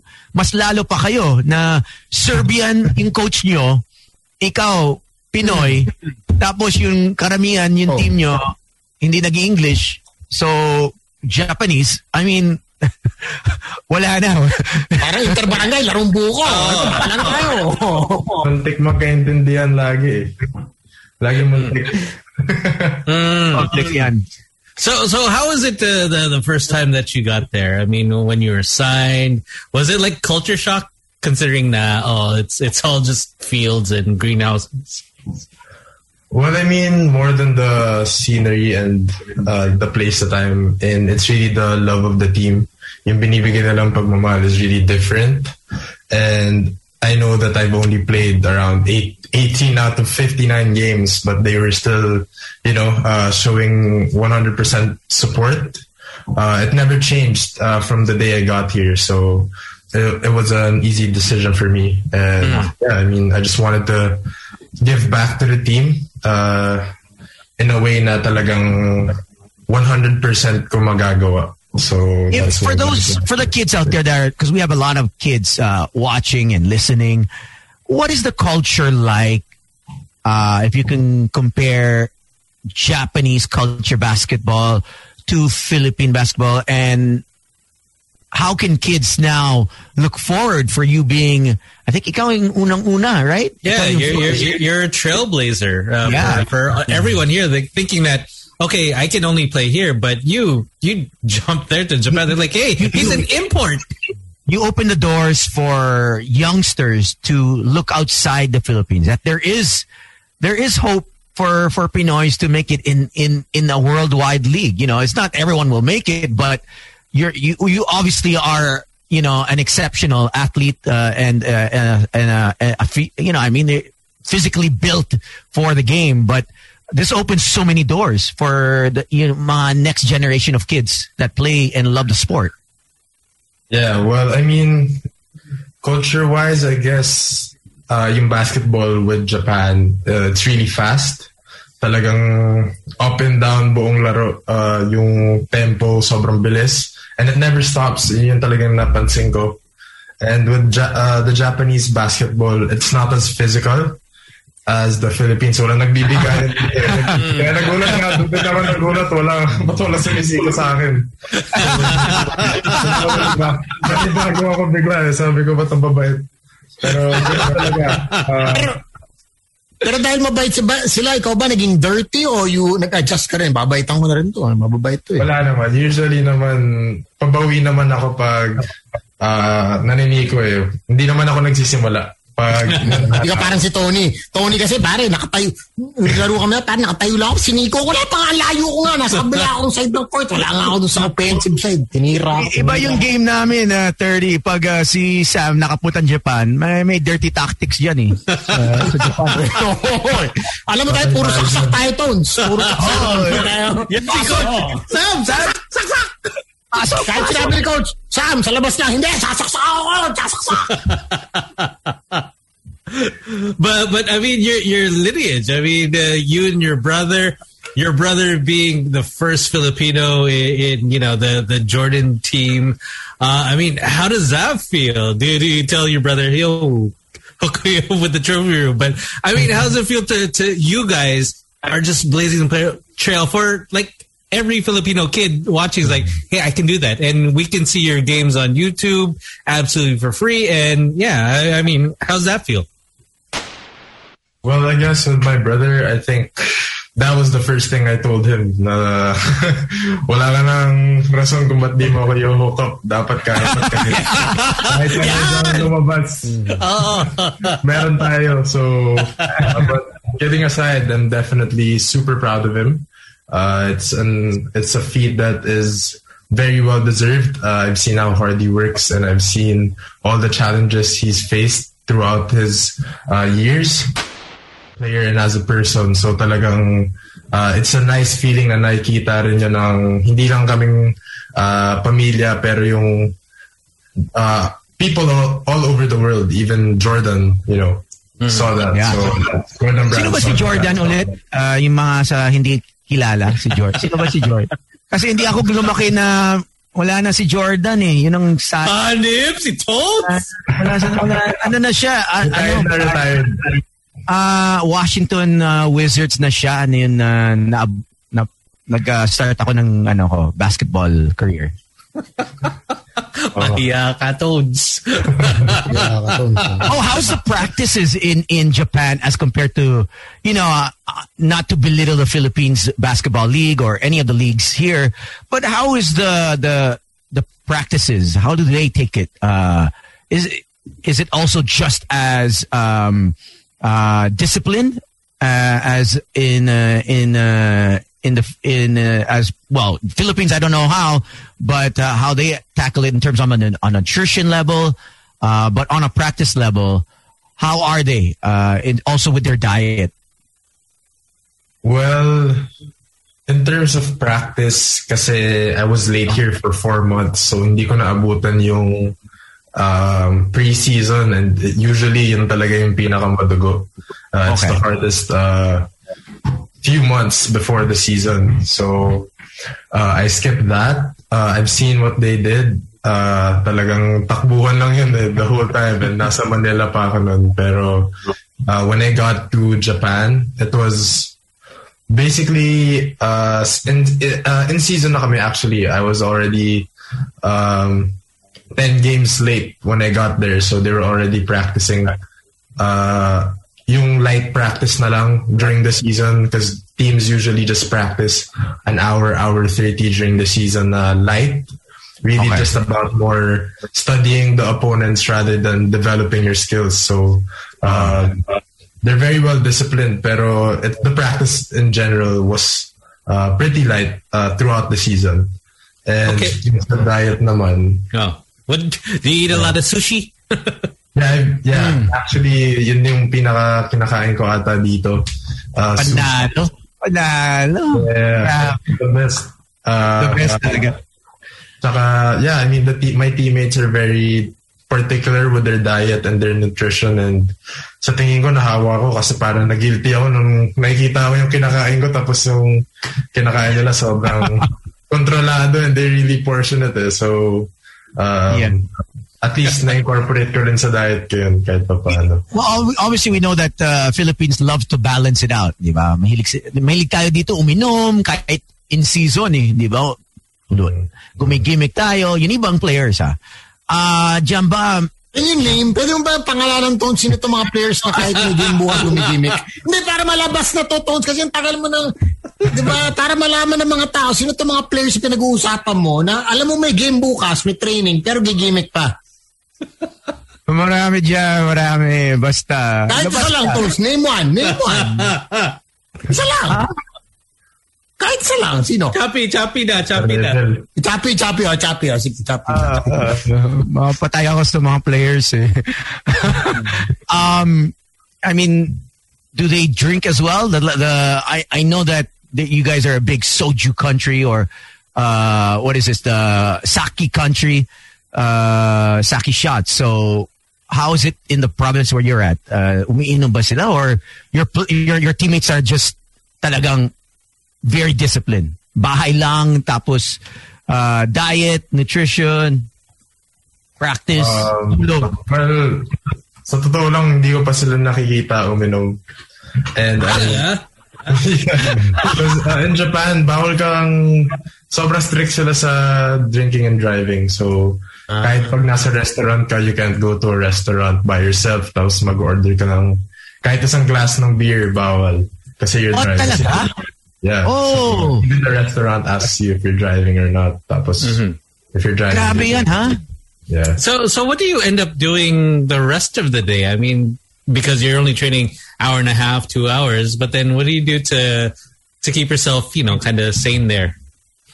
Well, before practice, I guess I work out by myself around 2 hours, and then after, magla-lunch kami ng teammates ko.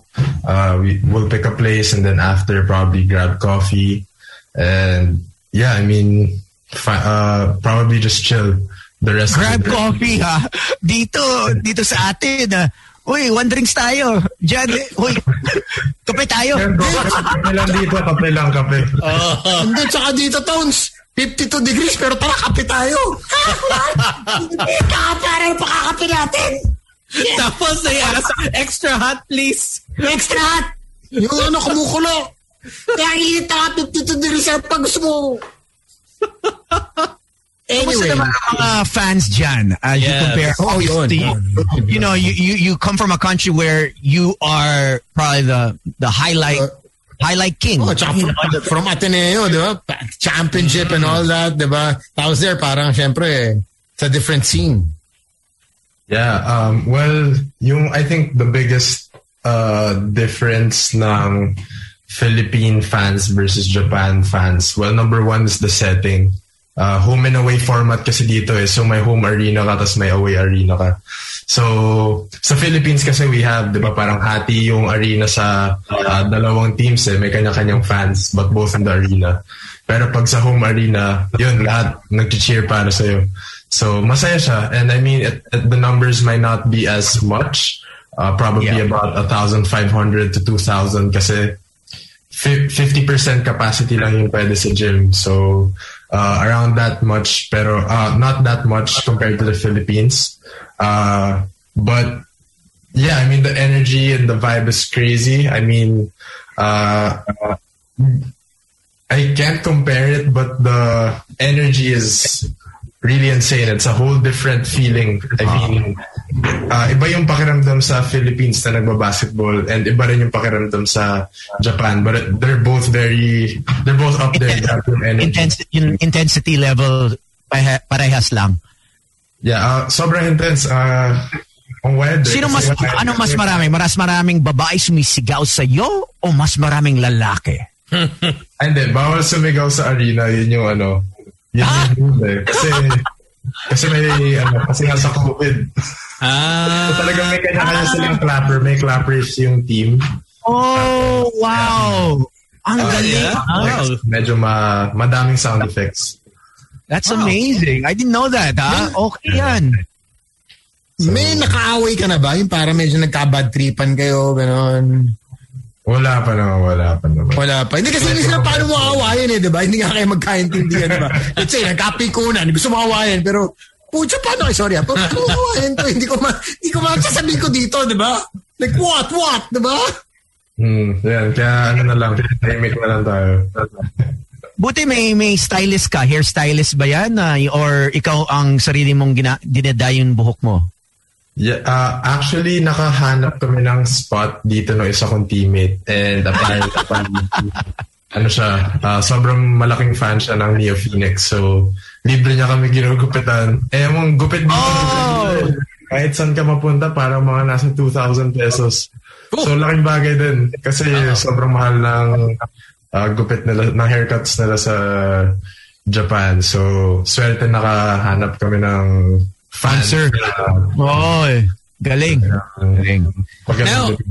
Now, was there ever a time that even back in maybe high school, college, that you lost the love of basketball? Is because people see you now. I mean, you're very intense on the court. Well, was there ever a time that you're like, Siguro, I'm not going to play basketball anymore? It would always be tested at certain points in my life. I feel like the first time was when I failed my first year in college sa Ateneo, and that was coming off of a really bad rookie campaign sa college, and then bumagsak pa ako sa school, so kumbaga parang parehas bumaba.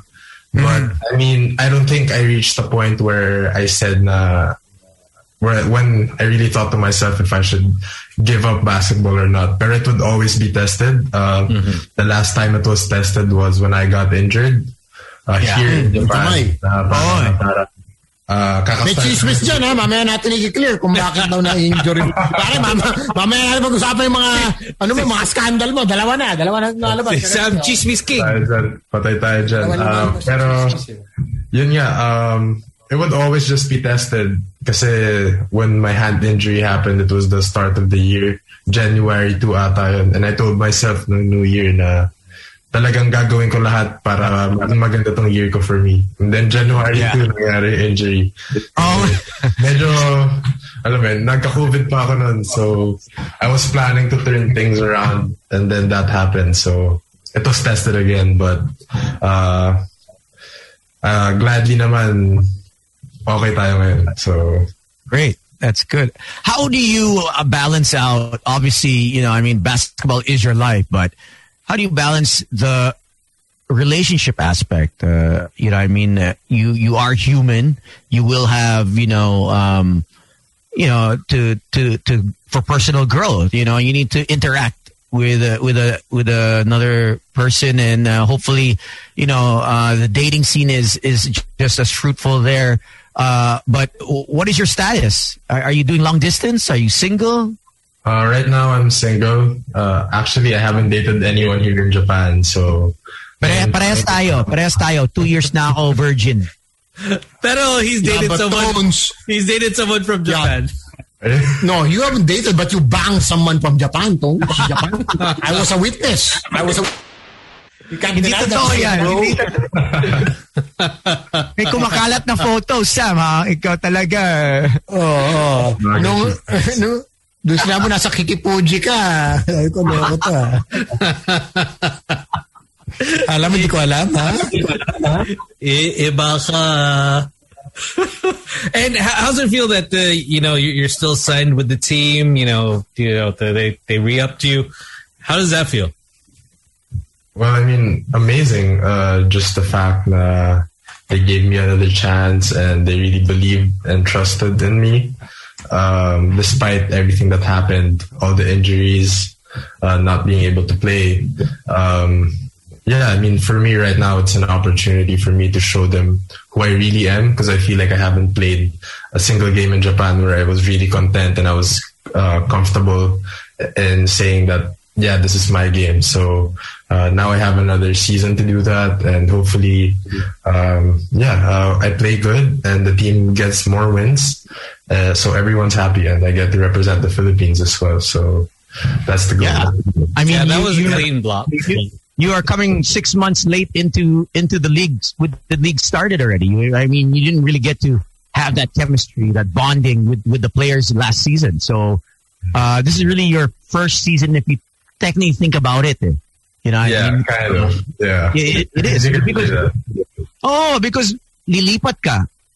You know what I mean? And people don't realize when you're moving to another country, you have to familiarize yourself with your surroundings, with the people, not just on the court, but even off the court. In pakikisama Diba? I think in the Philippines, it's much easier because we all speak English naman Kahit yung mga imports, pag pumunta, okay, everyone speaks English. But for you, I don't think you learned Japanese. Did you learn Japanese before going to Japan? I don't think so, right? No. So, kain-kain ka lang tempura konti, tapos para medyo blending, di ba? Doon pa lang, medyo, kabado ka na. Like, how do you communicate so that they understand you in so many words na klaro? You know, I mean, if you, obviously, you know, I mean, it's difficult. I don't know if you've dated girls that just speak just Japanese. Ang hirap ha. Ang hirap to communicate na, oy, labas tayo, oy, kain tayo. Oh, ito gusto ko. Oh, ito paano mo sabihin niyo yung Japanese tones? Yung tara, kain tayo. No. Yo, no. How do you say, ito ang gusto ko? Sample, ito ang gusto ko. Eat, let's eat.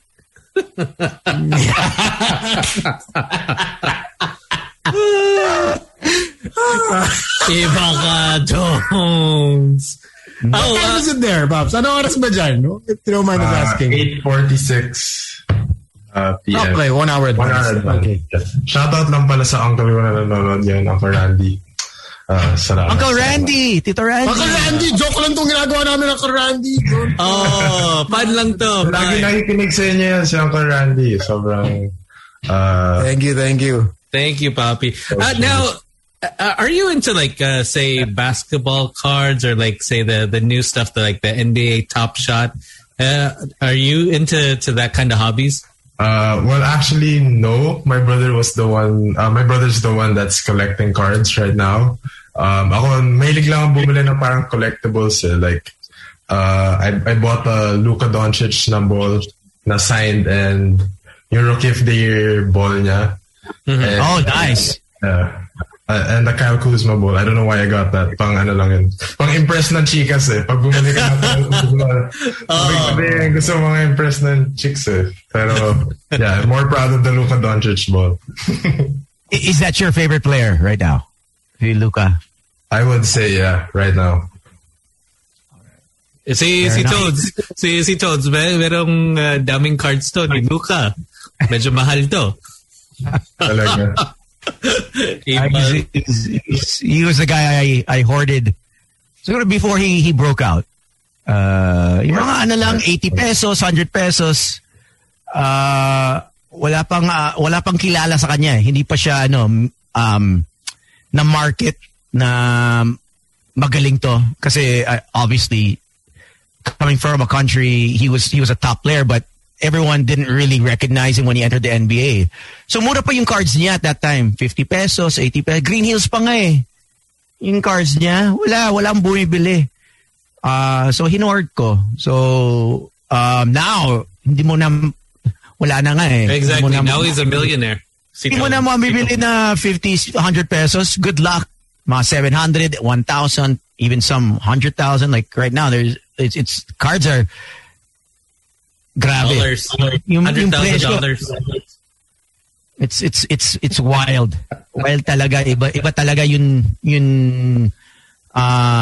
exponential high, yung market. Yung popularity niya, grabe, wild. And he's not a quick player, right? Ano siya, he's not the quickest, but skilled for his age, grabe. Yeah. Ako pinag-usap mo to.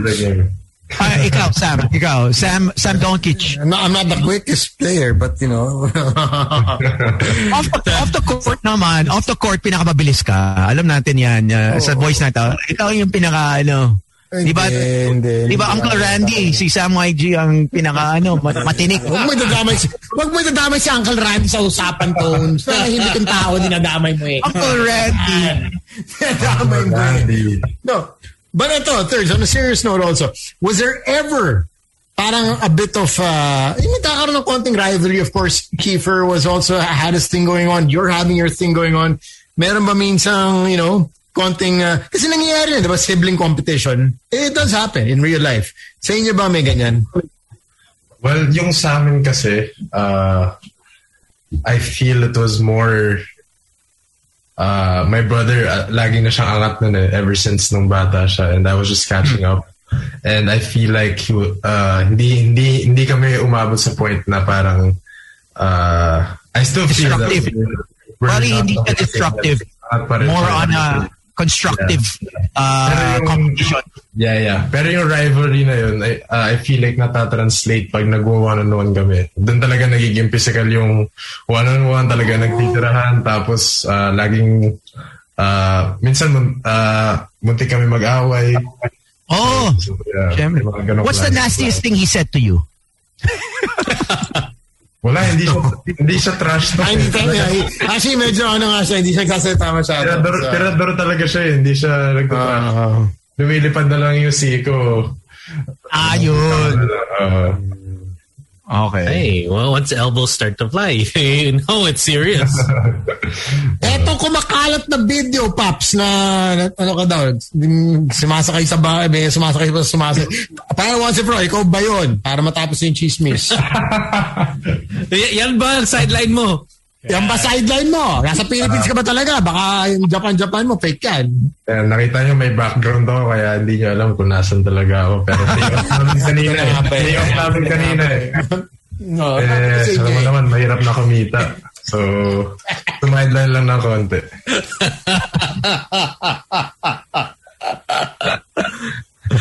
We got a question here off Facebook. I mean, people have been talking about it. Your PBA, is it ever going to be in your future? Yeah, definitely. I don't think PBA is ever not going to be in my future. I'd want to retire in the PBA. I feel like in my career, kailangan na maglaro sa Philippines. I don't know where my next destination is after this contract, but somewhere along the road, I always want the Philippines, of course. It's never not going to be a decision for me to play in the Philippines. Now, if there was an offer for the G League, would you jump? Why not? I don't see why not. It's always I don't think I'd ever say no to a G League offer. So it just depends on the situation. Pero hopefully magkaroon nga. And fingers crossed. Manifest natin yan. Would you want to see yourself playing against your brother or alongside your brother in the future? Against. I feel like mas masaya kasi never pa kami nagkalaban. naging magkakampi kami in college, pero never kami naging magkalaban on an official league. Yeah. It would be nice. I think we're all waiting for that. Yeah. Yeah, that'd be interesting. Those family dinners would be good, is because you guys are all athletes, including Danny. I mean, it would be exciting. Yeah, that definitely is going to be super exciting. I want to hear your predictions for the NBA. Who do you think is going to come out in the East, and who do you think is going to come out in the West, and the champion overall? The East side. I don't even watch the NBA. Oh, wala bang NBA dyan? Meron, pero I'm not someone who would watch the NBA. I haven't watched any basketball recently. Actually, sa D-League lang ako nanonood ng basketball. But, so you're watching tape of your teammate, of your opponents. Yeah. But definitely LA. Born and raised ako na LA fan. So, nahawa ako sa brother ko noon, favorite na si Kobe Bryant. So, naging favorite ko si Kobe Bryant noon. And the LA Lakers. So, yeah, for me, Lakers every single time. Lakers all the way. Nice. Parang si Sam. Yeah. Team mo, Lakers, di ba, Sam? Yes, sir. Unless pag natalo sila, lumilipat ako. Sam, name 5 current Lakers, Laker players. Mamaya. Current. Google ko, mamaya. Parehas lang tayo, don't worry. Patay! But we'd like to say thank you very much, Papi. Thank you. Good times, man. Yes, and how can people follow you? What are your socials? And if you want to say hi to anyone else, or thank you. Yeah, I just want to say hi to all of my friends who are watching. I don't know. Yeah, hindi ko alam kung nanonood sila ngayon, pero Ivan, Van, just want to say hi to you guys, my best friends. And you can follow me on Instagram at 3RD_E. My Twitter at 3D Ravenna with 3 A's at the end. So, yeah, thank you for having me once again, guys. It was it's an honor to be on your show. Nice to see you guys again. Thank you, Bobby. Thank you, Bob. Stay safe. Good luck. And we'll see you very soon. Yeah, definitely be watching. Yeah, we'll shoot some hoops pagbalik mo. Hanip, confident si Tones. Last time, tayo, social distancing, hindi pwede. Bawal 1-on-1 eh. So, or 3-on-3 eh. Pagbalik na lang. All right. Thanks, 30. Take care, man. Thanks. Be safe. All right, there you go. 30. Always good to talk to him. So, good times. And now, let's move on with, we got Ipakita Mo. Yun! So, here we go. Email us, teambno899@gmail.com. Let's go with Bettina first. Let's go, Bettina. Come on down, Bettina. Wala pa. Hi! Good evening, everyone. Evening. Yes, I am Bettina from Maria Agata PH. What is the business? So, Maria Agata is a collection of locally crafted and curated footwear for the modern Filipina. And it only started last weekend. Oh, congrats! Yes. And ever since last weekend, because of the support of my family and my friends, I was able to out 50 sandals for different kinds of Filipinas. Wow. That's a lot. So were you always doing this? Actually, no. I started because of pandemic. And I realized that I needed to look for another source of income to help the family and the other fellow Filipinos that needs help. Yes. Oh, okay. And where did you get the inspiration to do this? Yes. So these are some of my designs. I got the inspiration because my mom started selling, and I realized my friends and my other family members will be able to appreciate the designs because it's beautiful for me. Mm-hmm. And how much does it range? Actually, now my products are only flats. Yung walang heels po. So I sell it for 350 pesos plus the shipping fee or the delivery fee. Then I also plan on expanding the products with heels and mules soon. So that's a pair na or isang piraso lang yun, yung 350. Dalawa na yun?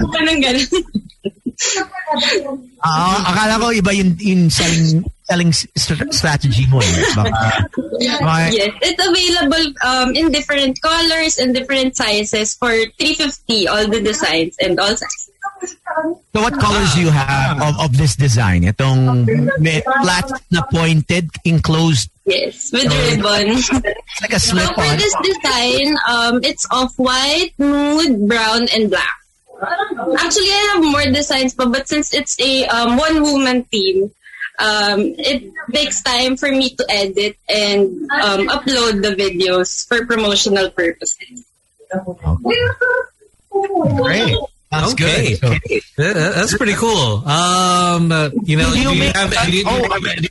about customized sizes? Obviously, some people's feet are bigger than others. Actually, I also consider that. But since it's a product from Marikina and Liliu Laguna, I also accept customized sizes. Oh. But not yet designs. I'm still not yet ready for that. But first the sizes, yes, I can do that. Okay, where do your sizes range? It ranges from size 5 to size 9. 5 to 9. Nice. Okay, so where do people order? Actually, it started with my personal Facebook. Then after that, I created a Instagram page for this products na rin para mas more market and mas personalized yung pakikipag-usap ko dun sa customers. So ito yung Instagram mo, Maria Agatha PH. Maria Agatha PH. Actually, the name is a combination of my mom's and my name. Ah, nice. Yeah. All right. So once again, if you want to say hi to anyone, you want to thank anyone? I want to thank everyone, like my friends and my family who have supported. It actually started as a support lang to my mom, but because of the help of my friends and my family and support then, parang na-encourage ako na I should continue. This is something I should pursue. Hey, because they are the ones who inspired me so much. Maria, are you really, Bettina, are you really in the fashion industry? Talaga? Actually, no. I'm a special education teacher. Galing ha, galing talaga. Being entrepreneur / teacher. Thank you. All right. Thank you, Bettina. Thank you, Renpo, for inviting me to this interview. Anytime to help you guys out. So there you go. We got Bettina. So next, let's move on with Miggy and Laureen. Miggy and Laureen. Pasok! Sikat to. Naku! Mga influencers to. Ito yung talaga mga... yan. Mga content creators. Influencers. What's up? Dude. Wow, is that you? Hindi ka na makita. They're not telegenic kasi. I mean, here. Wait, we don't see you guys. It's just black screen kayo. Magdamit. Meron kaming protector sa screen kasi. Ano ba ginagawa nyo?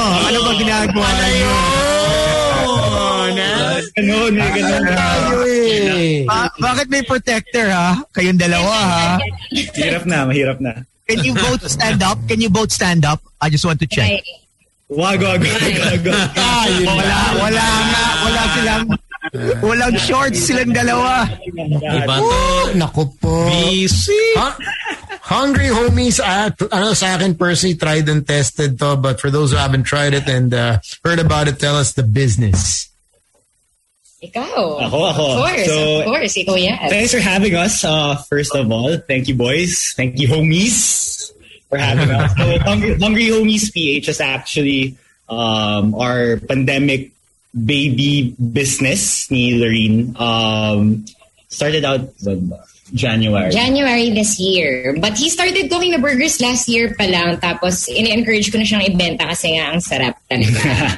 So, ginawa naman niya. So, yeah. So far, it's been a crazy ride for us. Right now we do weekend pop-ups talaga.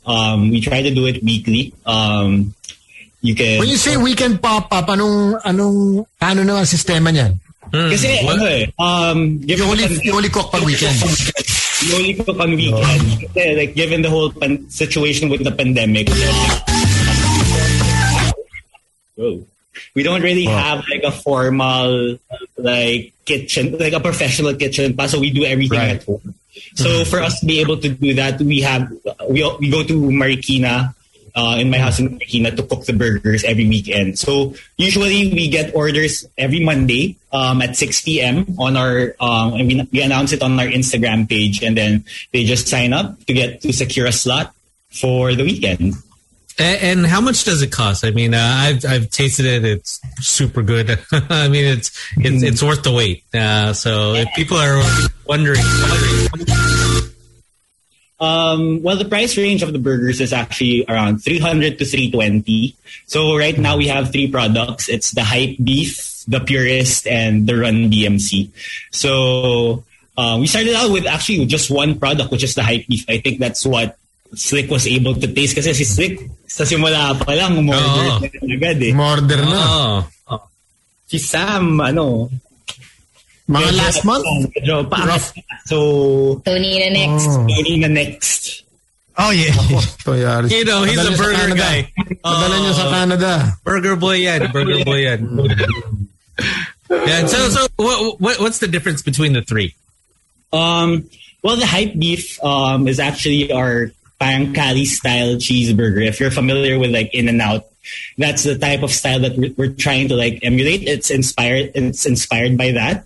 We call it the Hype Beef because actually like cheeseburgers were created in California. So it's something na parang it's like the epitome of what a cheeseburger should be. Mm-hmm. And then the Purist naman is more of like, I would say if fast food cheeseburgers leveled up into something even fancier in a way. So it has a lot of onions, fried onions na parang spilling over all over the burger. And then lastly, the Run DMC naman is our bacon, mushroom, and cheese. So the good stuff. It's our latest creation so far. So I think everyone naman here agrees that bacon, mushroom, and cheese in a burger, like it's always a good idea. Bakit burgers pala? Are you a burger fan? Are you guys burger fans? Out of all the things that, hindi kayo nag-ubi cheese pandesal, o kaya nag-sushi bake, alam mo yun, mga gano'n. Parang yung mga uso ng lockdown, di ba? Oo. Pati dalgona no? Dalgona, mga gano'n. Bakit burgers? Well, we wanted to do burgers because it's something that a lot of people can relate to. It's the ultimate comfort food. I think not a day goes by na hindi mo isipin, mag-burger kayo out today. Alam mo yun, parang close to kanin yan eh. Parang okay mag-cheeseburger. It's never a bad day for a cheeseburger, is what I always say. So, I think with her convincing me to like start selling, because we started out selling to just friends and family. Like the business actually started with just selling to friends, 15 people actually, yung pinaka-unang time namin magbenta ng burgers ng Hungry Homies. So we sold to like 15 friends and family, and they liked it. And each week we tried to like develop something or improve on something with our business. Pero solid siya. Alam mo, na-realize ko. Gusto mo yung kinat lang kita, sorry. Hindi, pero pre-pandemic pa lang, na-realize ko na sobrang hilig talaga ni Miggy mag-burger. Kasi I remember back in 2018 when we went to the States in LA, Dami namin tinry na burger doon. And when we came back, he started cooking and making burgers. Tapos eventually, it got better and better and better. Tapos umabot talaga sa point na parang, my God, ang sarap ng burger. Parang siya yung to actually start selling it. And the taste tester also. Oo. Taga-tigay mo to recipe na to. Buti, mahilig kumain si Lauren. Diba? Wow, Tones. Eto na, sumisikit. Tony ka na naman, Tones. Iba ka, Tones. Tayo dyan. Well, usually, there's always a combination yan ng whenever there's burgers, there's also fries. Do you also offer fries or just burgers? Right now, it's just really the burgers because price situation. It's purely our products are purely for delivery only. And we all know how the fries get when. Right. We really just wanted to perfect the flavor of the burgers, and hopefully, like in the near future, once we get to that level na parang may actual store na kami, maybe we can have the fries then. Sana. Hindi, tama yan kasi tsaka yung mga fries quality pag na-deliver, talaga na, I agree with you, delikado yan. Tari sa mes nag-order ako ng sa isang burger joint, no? Tapos, nakalimutan, recently, mga 3 months ago, nakalimutan lagyan ng salt yung fries. Tari, inubos ko. Tari, praning ako. Sabi ko, hindi ko malasahan yung price. Tari, Slick, I'm not kidding. Slick, inaubos ko yung buong price. Sabi ko, shit. May COVID! Tari, di ko malasahan yung price. Ito pa ako nakuha. Sabi ko, yung price, di ko malasahan, man. Ano ba, pa-PCR ako, pare. Okay na mo. Nakalimutan lagyan ng salt. So, hindi ka positive at that time. Negative. Anong year to? Anong year to? Mga walang panlasa dyan, kaya magpa-COVID check, siguraduhin nyo mag-order kayo ng Hungry Homies para ma-check yung mga panlasa nyo. Ganyan dapat. So ordering is every Monday, yes? Yes, we release our sign-up forms every Monday at 6 p.m. So no fail yan. You just gotta be there at 6 p.m. because for the past few weeks have been really crazy. Like it gets sold out in less. Thankfully, it gets sold out in less than an hour for the weekend pop-ups. Sobrang daming sumusupport. So we're super thankful that a lot of our friends and even like new followers want to try the burger. So maraming salamat sa mga nag-order. Mm-hmm. So when they order, nakalagay naman dyan which is available. Yes. All the burgers naman are available. Like, for the sign-ups, like all the burgers are available, but very limited lang kasi yung quantity na kaya namin iluto every weekend. So like, it still has that friends cooking for friends type of vibe, which is something na parang you want to stick with. Whatever, like we get feedback on like IG story. Like we're very lucky that the people that buy our burgers like tend to like post it on Instagram. So like thank you sa mga pa-content nyo for Hungry Homies. Kaya never kami nauubusan ng pictures because like all the photos that the homies send us and tag us in like are really solid. Like really look good. So it does 100%. It is good. Masarap. I mean, ang goal naman talaga namin is to really try and get like, to serve all the people who want to order Hungry Homies. Pero syempre, limited nga lang kasi may pandemic pa and backyard kami. Actually, fun yung cooking style namin. Backyard hits talaga. And for me, I think it's such a nice story to share in the future. Like, hopefully, we have bigger plans. Diba? Pag yumaman kayo, don't forget us. See Wendell Vance. He's like, hey, I gotta try that. Wendell Vance, hello. Si Tones, iba pinaplan sa backyard. Pero yung mayaman din si Tones. Medyo steady lang si Tones. Si Tones sa classic na walang problema sa pandemic tong si Tones pare. Wala. Sabi yan, lockdown, okay. Chill lang. Pero ubos sila man ang ref. Chill lang siya. Ay, tinatamad ako lumabas. Yan, boss moves. Yun. Yan ang boss moves talaga. Tawa ka lang, no? Ngiti-ngiti lang. Ngiti ka lang, no? Labas mo yung incense mo, Tones. Yung incense. Light it up. Light up the incense, Tones. Light the incense. The weekend. Okay lang. Our last day of work. Friday bukas, Tones. Friday bukas. Oh, you're in Canada. It's okay. Walang. Oh, shit. So once again, congrats. Yeah, congrats. Once again, give them your socials, and if you guys want to say hi and hello to anyone.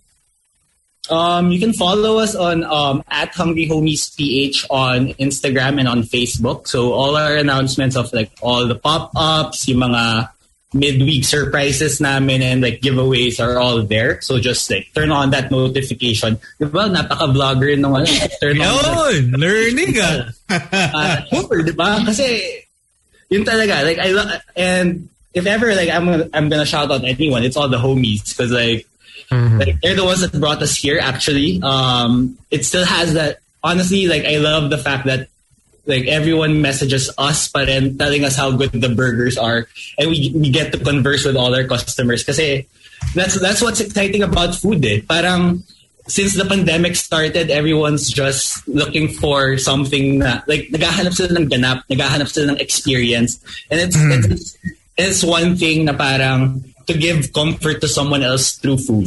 Oh, hindi. Tsaka gusto mo yung may raising of hand ako. And kami pa rin yung hands-on until now. Like, I'm still the one writing sa paper bags, lahat ng order ng mga tao. Ako yung nagsusulat, ako yung nagpapack. So, I just have fun doing this. Yeah. Galing, huh? That's awesome. I never thought that you'd be in the F&B in the food industry. Out of like all the things, right? Yeah, like I was like, what? Are you serious? That's awesome. That's amazing. So, you never know what the silver lining of this whole pandemic is. We see people pivoting to things that they would never do, and yung pala, ang galing pala yung Chef Miguel ngayon eh. Oh, chef na ba pala dapat? Oh. Yeah, Can I ask a question? What's one thing you've never done before na nagawa niyo during pandemic? Text. Wala. Zero.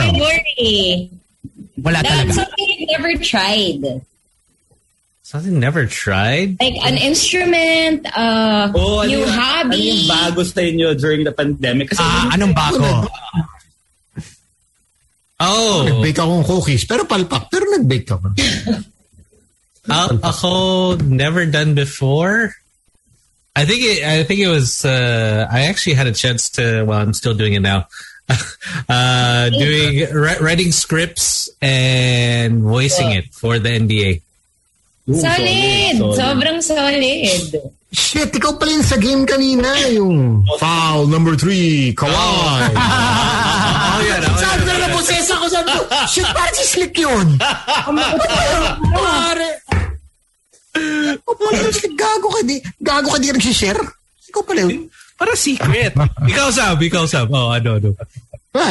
Nag-try ko mag-bake. Try kong pagawa ng bahay. Ano ba yun? Ano ginagawa ko? Hindi lang, pagawa ng bahay. Oh, wala lang. Ano ginawa before? Wala lang. Yeah. That's a big thing. That's a really big thing. Nagawa pa rin hanggang ngayon. First time, pero slowly. I think, nothing. I just been chilling. I haven't really... It's nothing I haven't been doing. You've done it all. That's true. No, I haven't bank account. Lahat ng bank account namin pag kinumbay, kulang pa sa bank account accounts. Is on the top 10 BIR top 10 taxpayers. May ganun. May sarili siyang concierge. What's up to RDO 41? May shout out pa. Ano siya? Patay mo. Hindi lang siya dyan. Yun. I don't think I haven't done anything new during the pandemic. If anything, it has probably enhanced it more. But would you want to try something new? Did you want to do something? For example, ako, during pandemic, late last year, I started painting with my mom. Never did I think my mom would paint, but sobrang galing niya, as in. Well, maybe if anything, I started cooking a lot more. I mean, I've always lived alone naman, so, I've always done the groceries, but I think I did a lot more of it.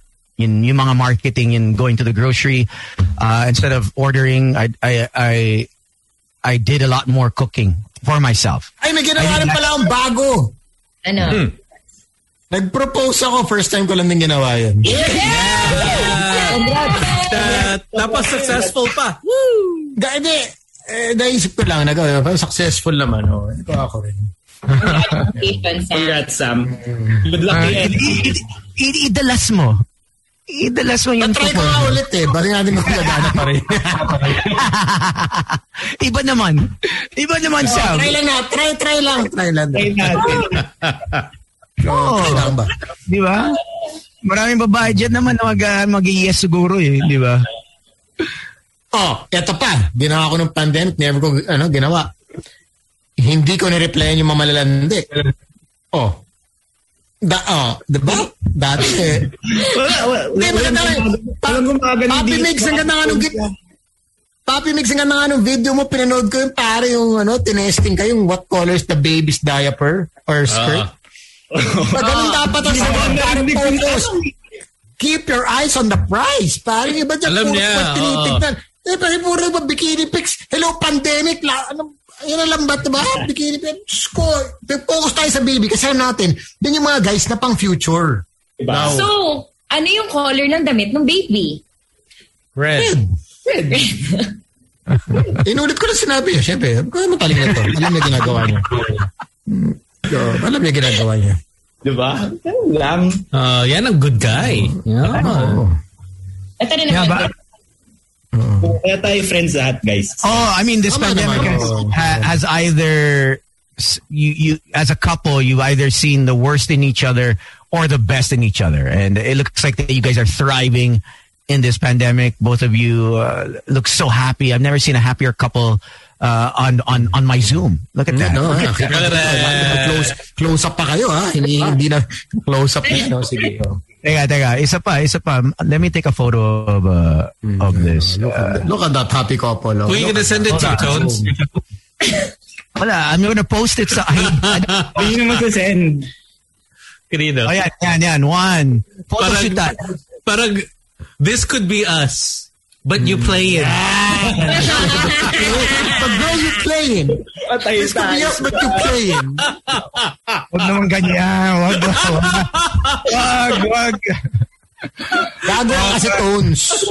4 na taon, tapos binasam mo, you know what, friends lang tayo. Who does that shit, man? Who does that shit? See, Wendell goes, you should open up the Hungry Homies and LU. Gusto na. Nasa LU ako sa Sunday. That's the dream. Saturday pala, Saturday.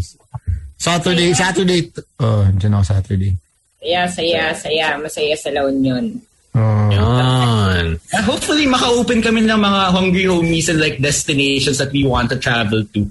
Hindi naman namin gusto maging like super dami. Metro Manila tayo. But like, we want when we actually like open one, like talagang, you know how the feeling of like when you go to the States, you'd want to go to like an In-N-Out first. It's like an experience.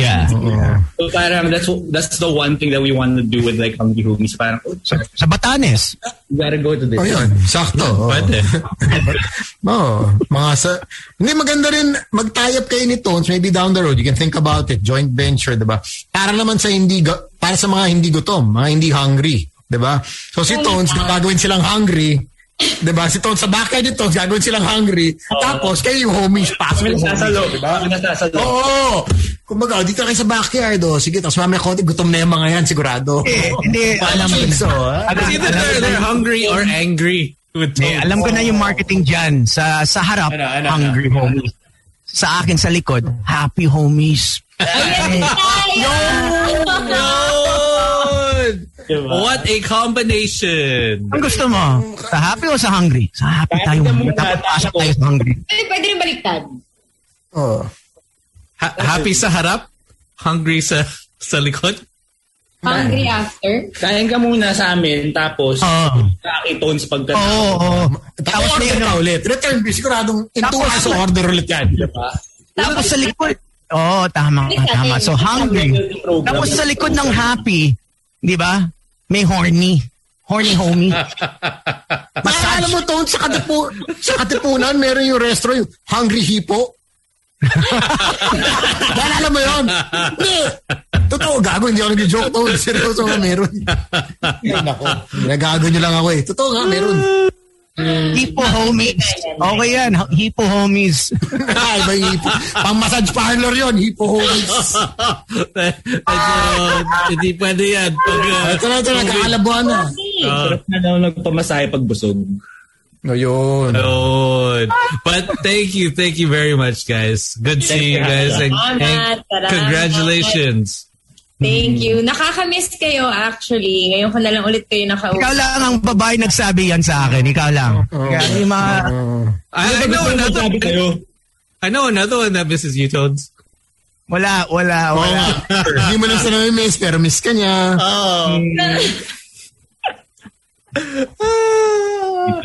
Gago kayo, a-holes kayo, ha? Kayong dalawang lalaki, a-hole. Sans. But thank you. Thank you guys. Thanks for having us. Anytime. All right, there you go. The Hungry Homies, Lorene and Miggy. So order. Check it out. Check out their Instagram on a Monday, 6 p.m. Order. Trust us, 100%. That is, the best. So follow them. It's Hungry Homies. And you can also add my new account, Hippo Homies. You get a 10%. You get a 10% discount off every time you purchase a burger. So, off any service. Oh, yun yung saktong night shop lang. Di ba? Tulungan lang. There's a synergy. Homies helping homies. Yan ang business. Ang dami kong naiisip. Naku! Daming pwedeng business venture dito. Naku po. Thank you guys. Congratulations. Thank you. Thank you for having us. All right, see you guys very soon. Be safe. Ingat kayong dalawa, ha? It's na sa'yo. So there you go. Ipakita mo ang business mo, because the best business is to mind your own business. Mind your own business. Email us, teambno899@gmail.com, absolutely for free for all SMEs. PJ is the one that is going to contact you and schedule. Oy, si Papi Johan. Papi Johan, our friends at GN. Meron siyang bagong venture, Paps, yung 2+2 pares. He's going to be joining us very soon. Also, Dinesh is listening to the show. Pinky, Cherry, and Mira, happy birthday. Hope you guys enjoying the program. Oh, happy birthday once again to Herbert Haber. Herbs, happy birthday. 15 years of friendship. Incredible. And he's been one of our first listeners ever since the start. So have a wonderful second lockdown birthday to you. Also to Chet, happy birthday. Wow. I mean, everyone's celebrating their birthday. To Kevin Wong. Kevin, Kebs. Hey. Long time no see.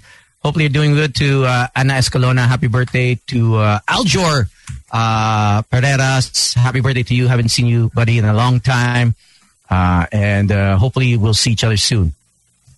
So everyone's celebrating their birthday today. There's a lot of birthdays. Well, be safe. Oh, Martin Paz. Yesterday. Yes. Oh, yes, Martin Paz, Papi. Mart, the magic magician. So, Magic Marts, happy birthday. Big 5-0. All right, so we'll catch you guys again next week. My name is Slick Rick. My name is Sam Margie. And my name is Tony. Sunday, we'll see you all. Big day for Rabia. She's hopefully she wins Miss Universe Sunday, as far as I know. Mm-hmm. So a couple more hours away for the big day. I think it's one of the most watched events for us in the Philippines. We love pageants, so hopefully we can snag once again another. This will be, I believe, our sixth, if I'm not mistaken, 6th or 7th, but Miss Universe title if we do get it. So good luck to Miss Rabia, and we'll see you when you return. Kamag-anak ba ni Mateo Godacelli? Huh? No, not that I know. Ibang Mateo. Rabia. You guys take care. Enjoy your weekend. Be safe. Stay off the drugs, huh? Tama na yun. Ay, yes. I only drink Lactobacilli, Tones. Peace out. Peace, Morning, everyone. Tones. Good night, guys. The Boys Online Tonight. The Boys Night Out Podcast.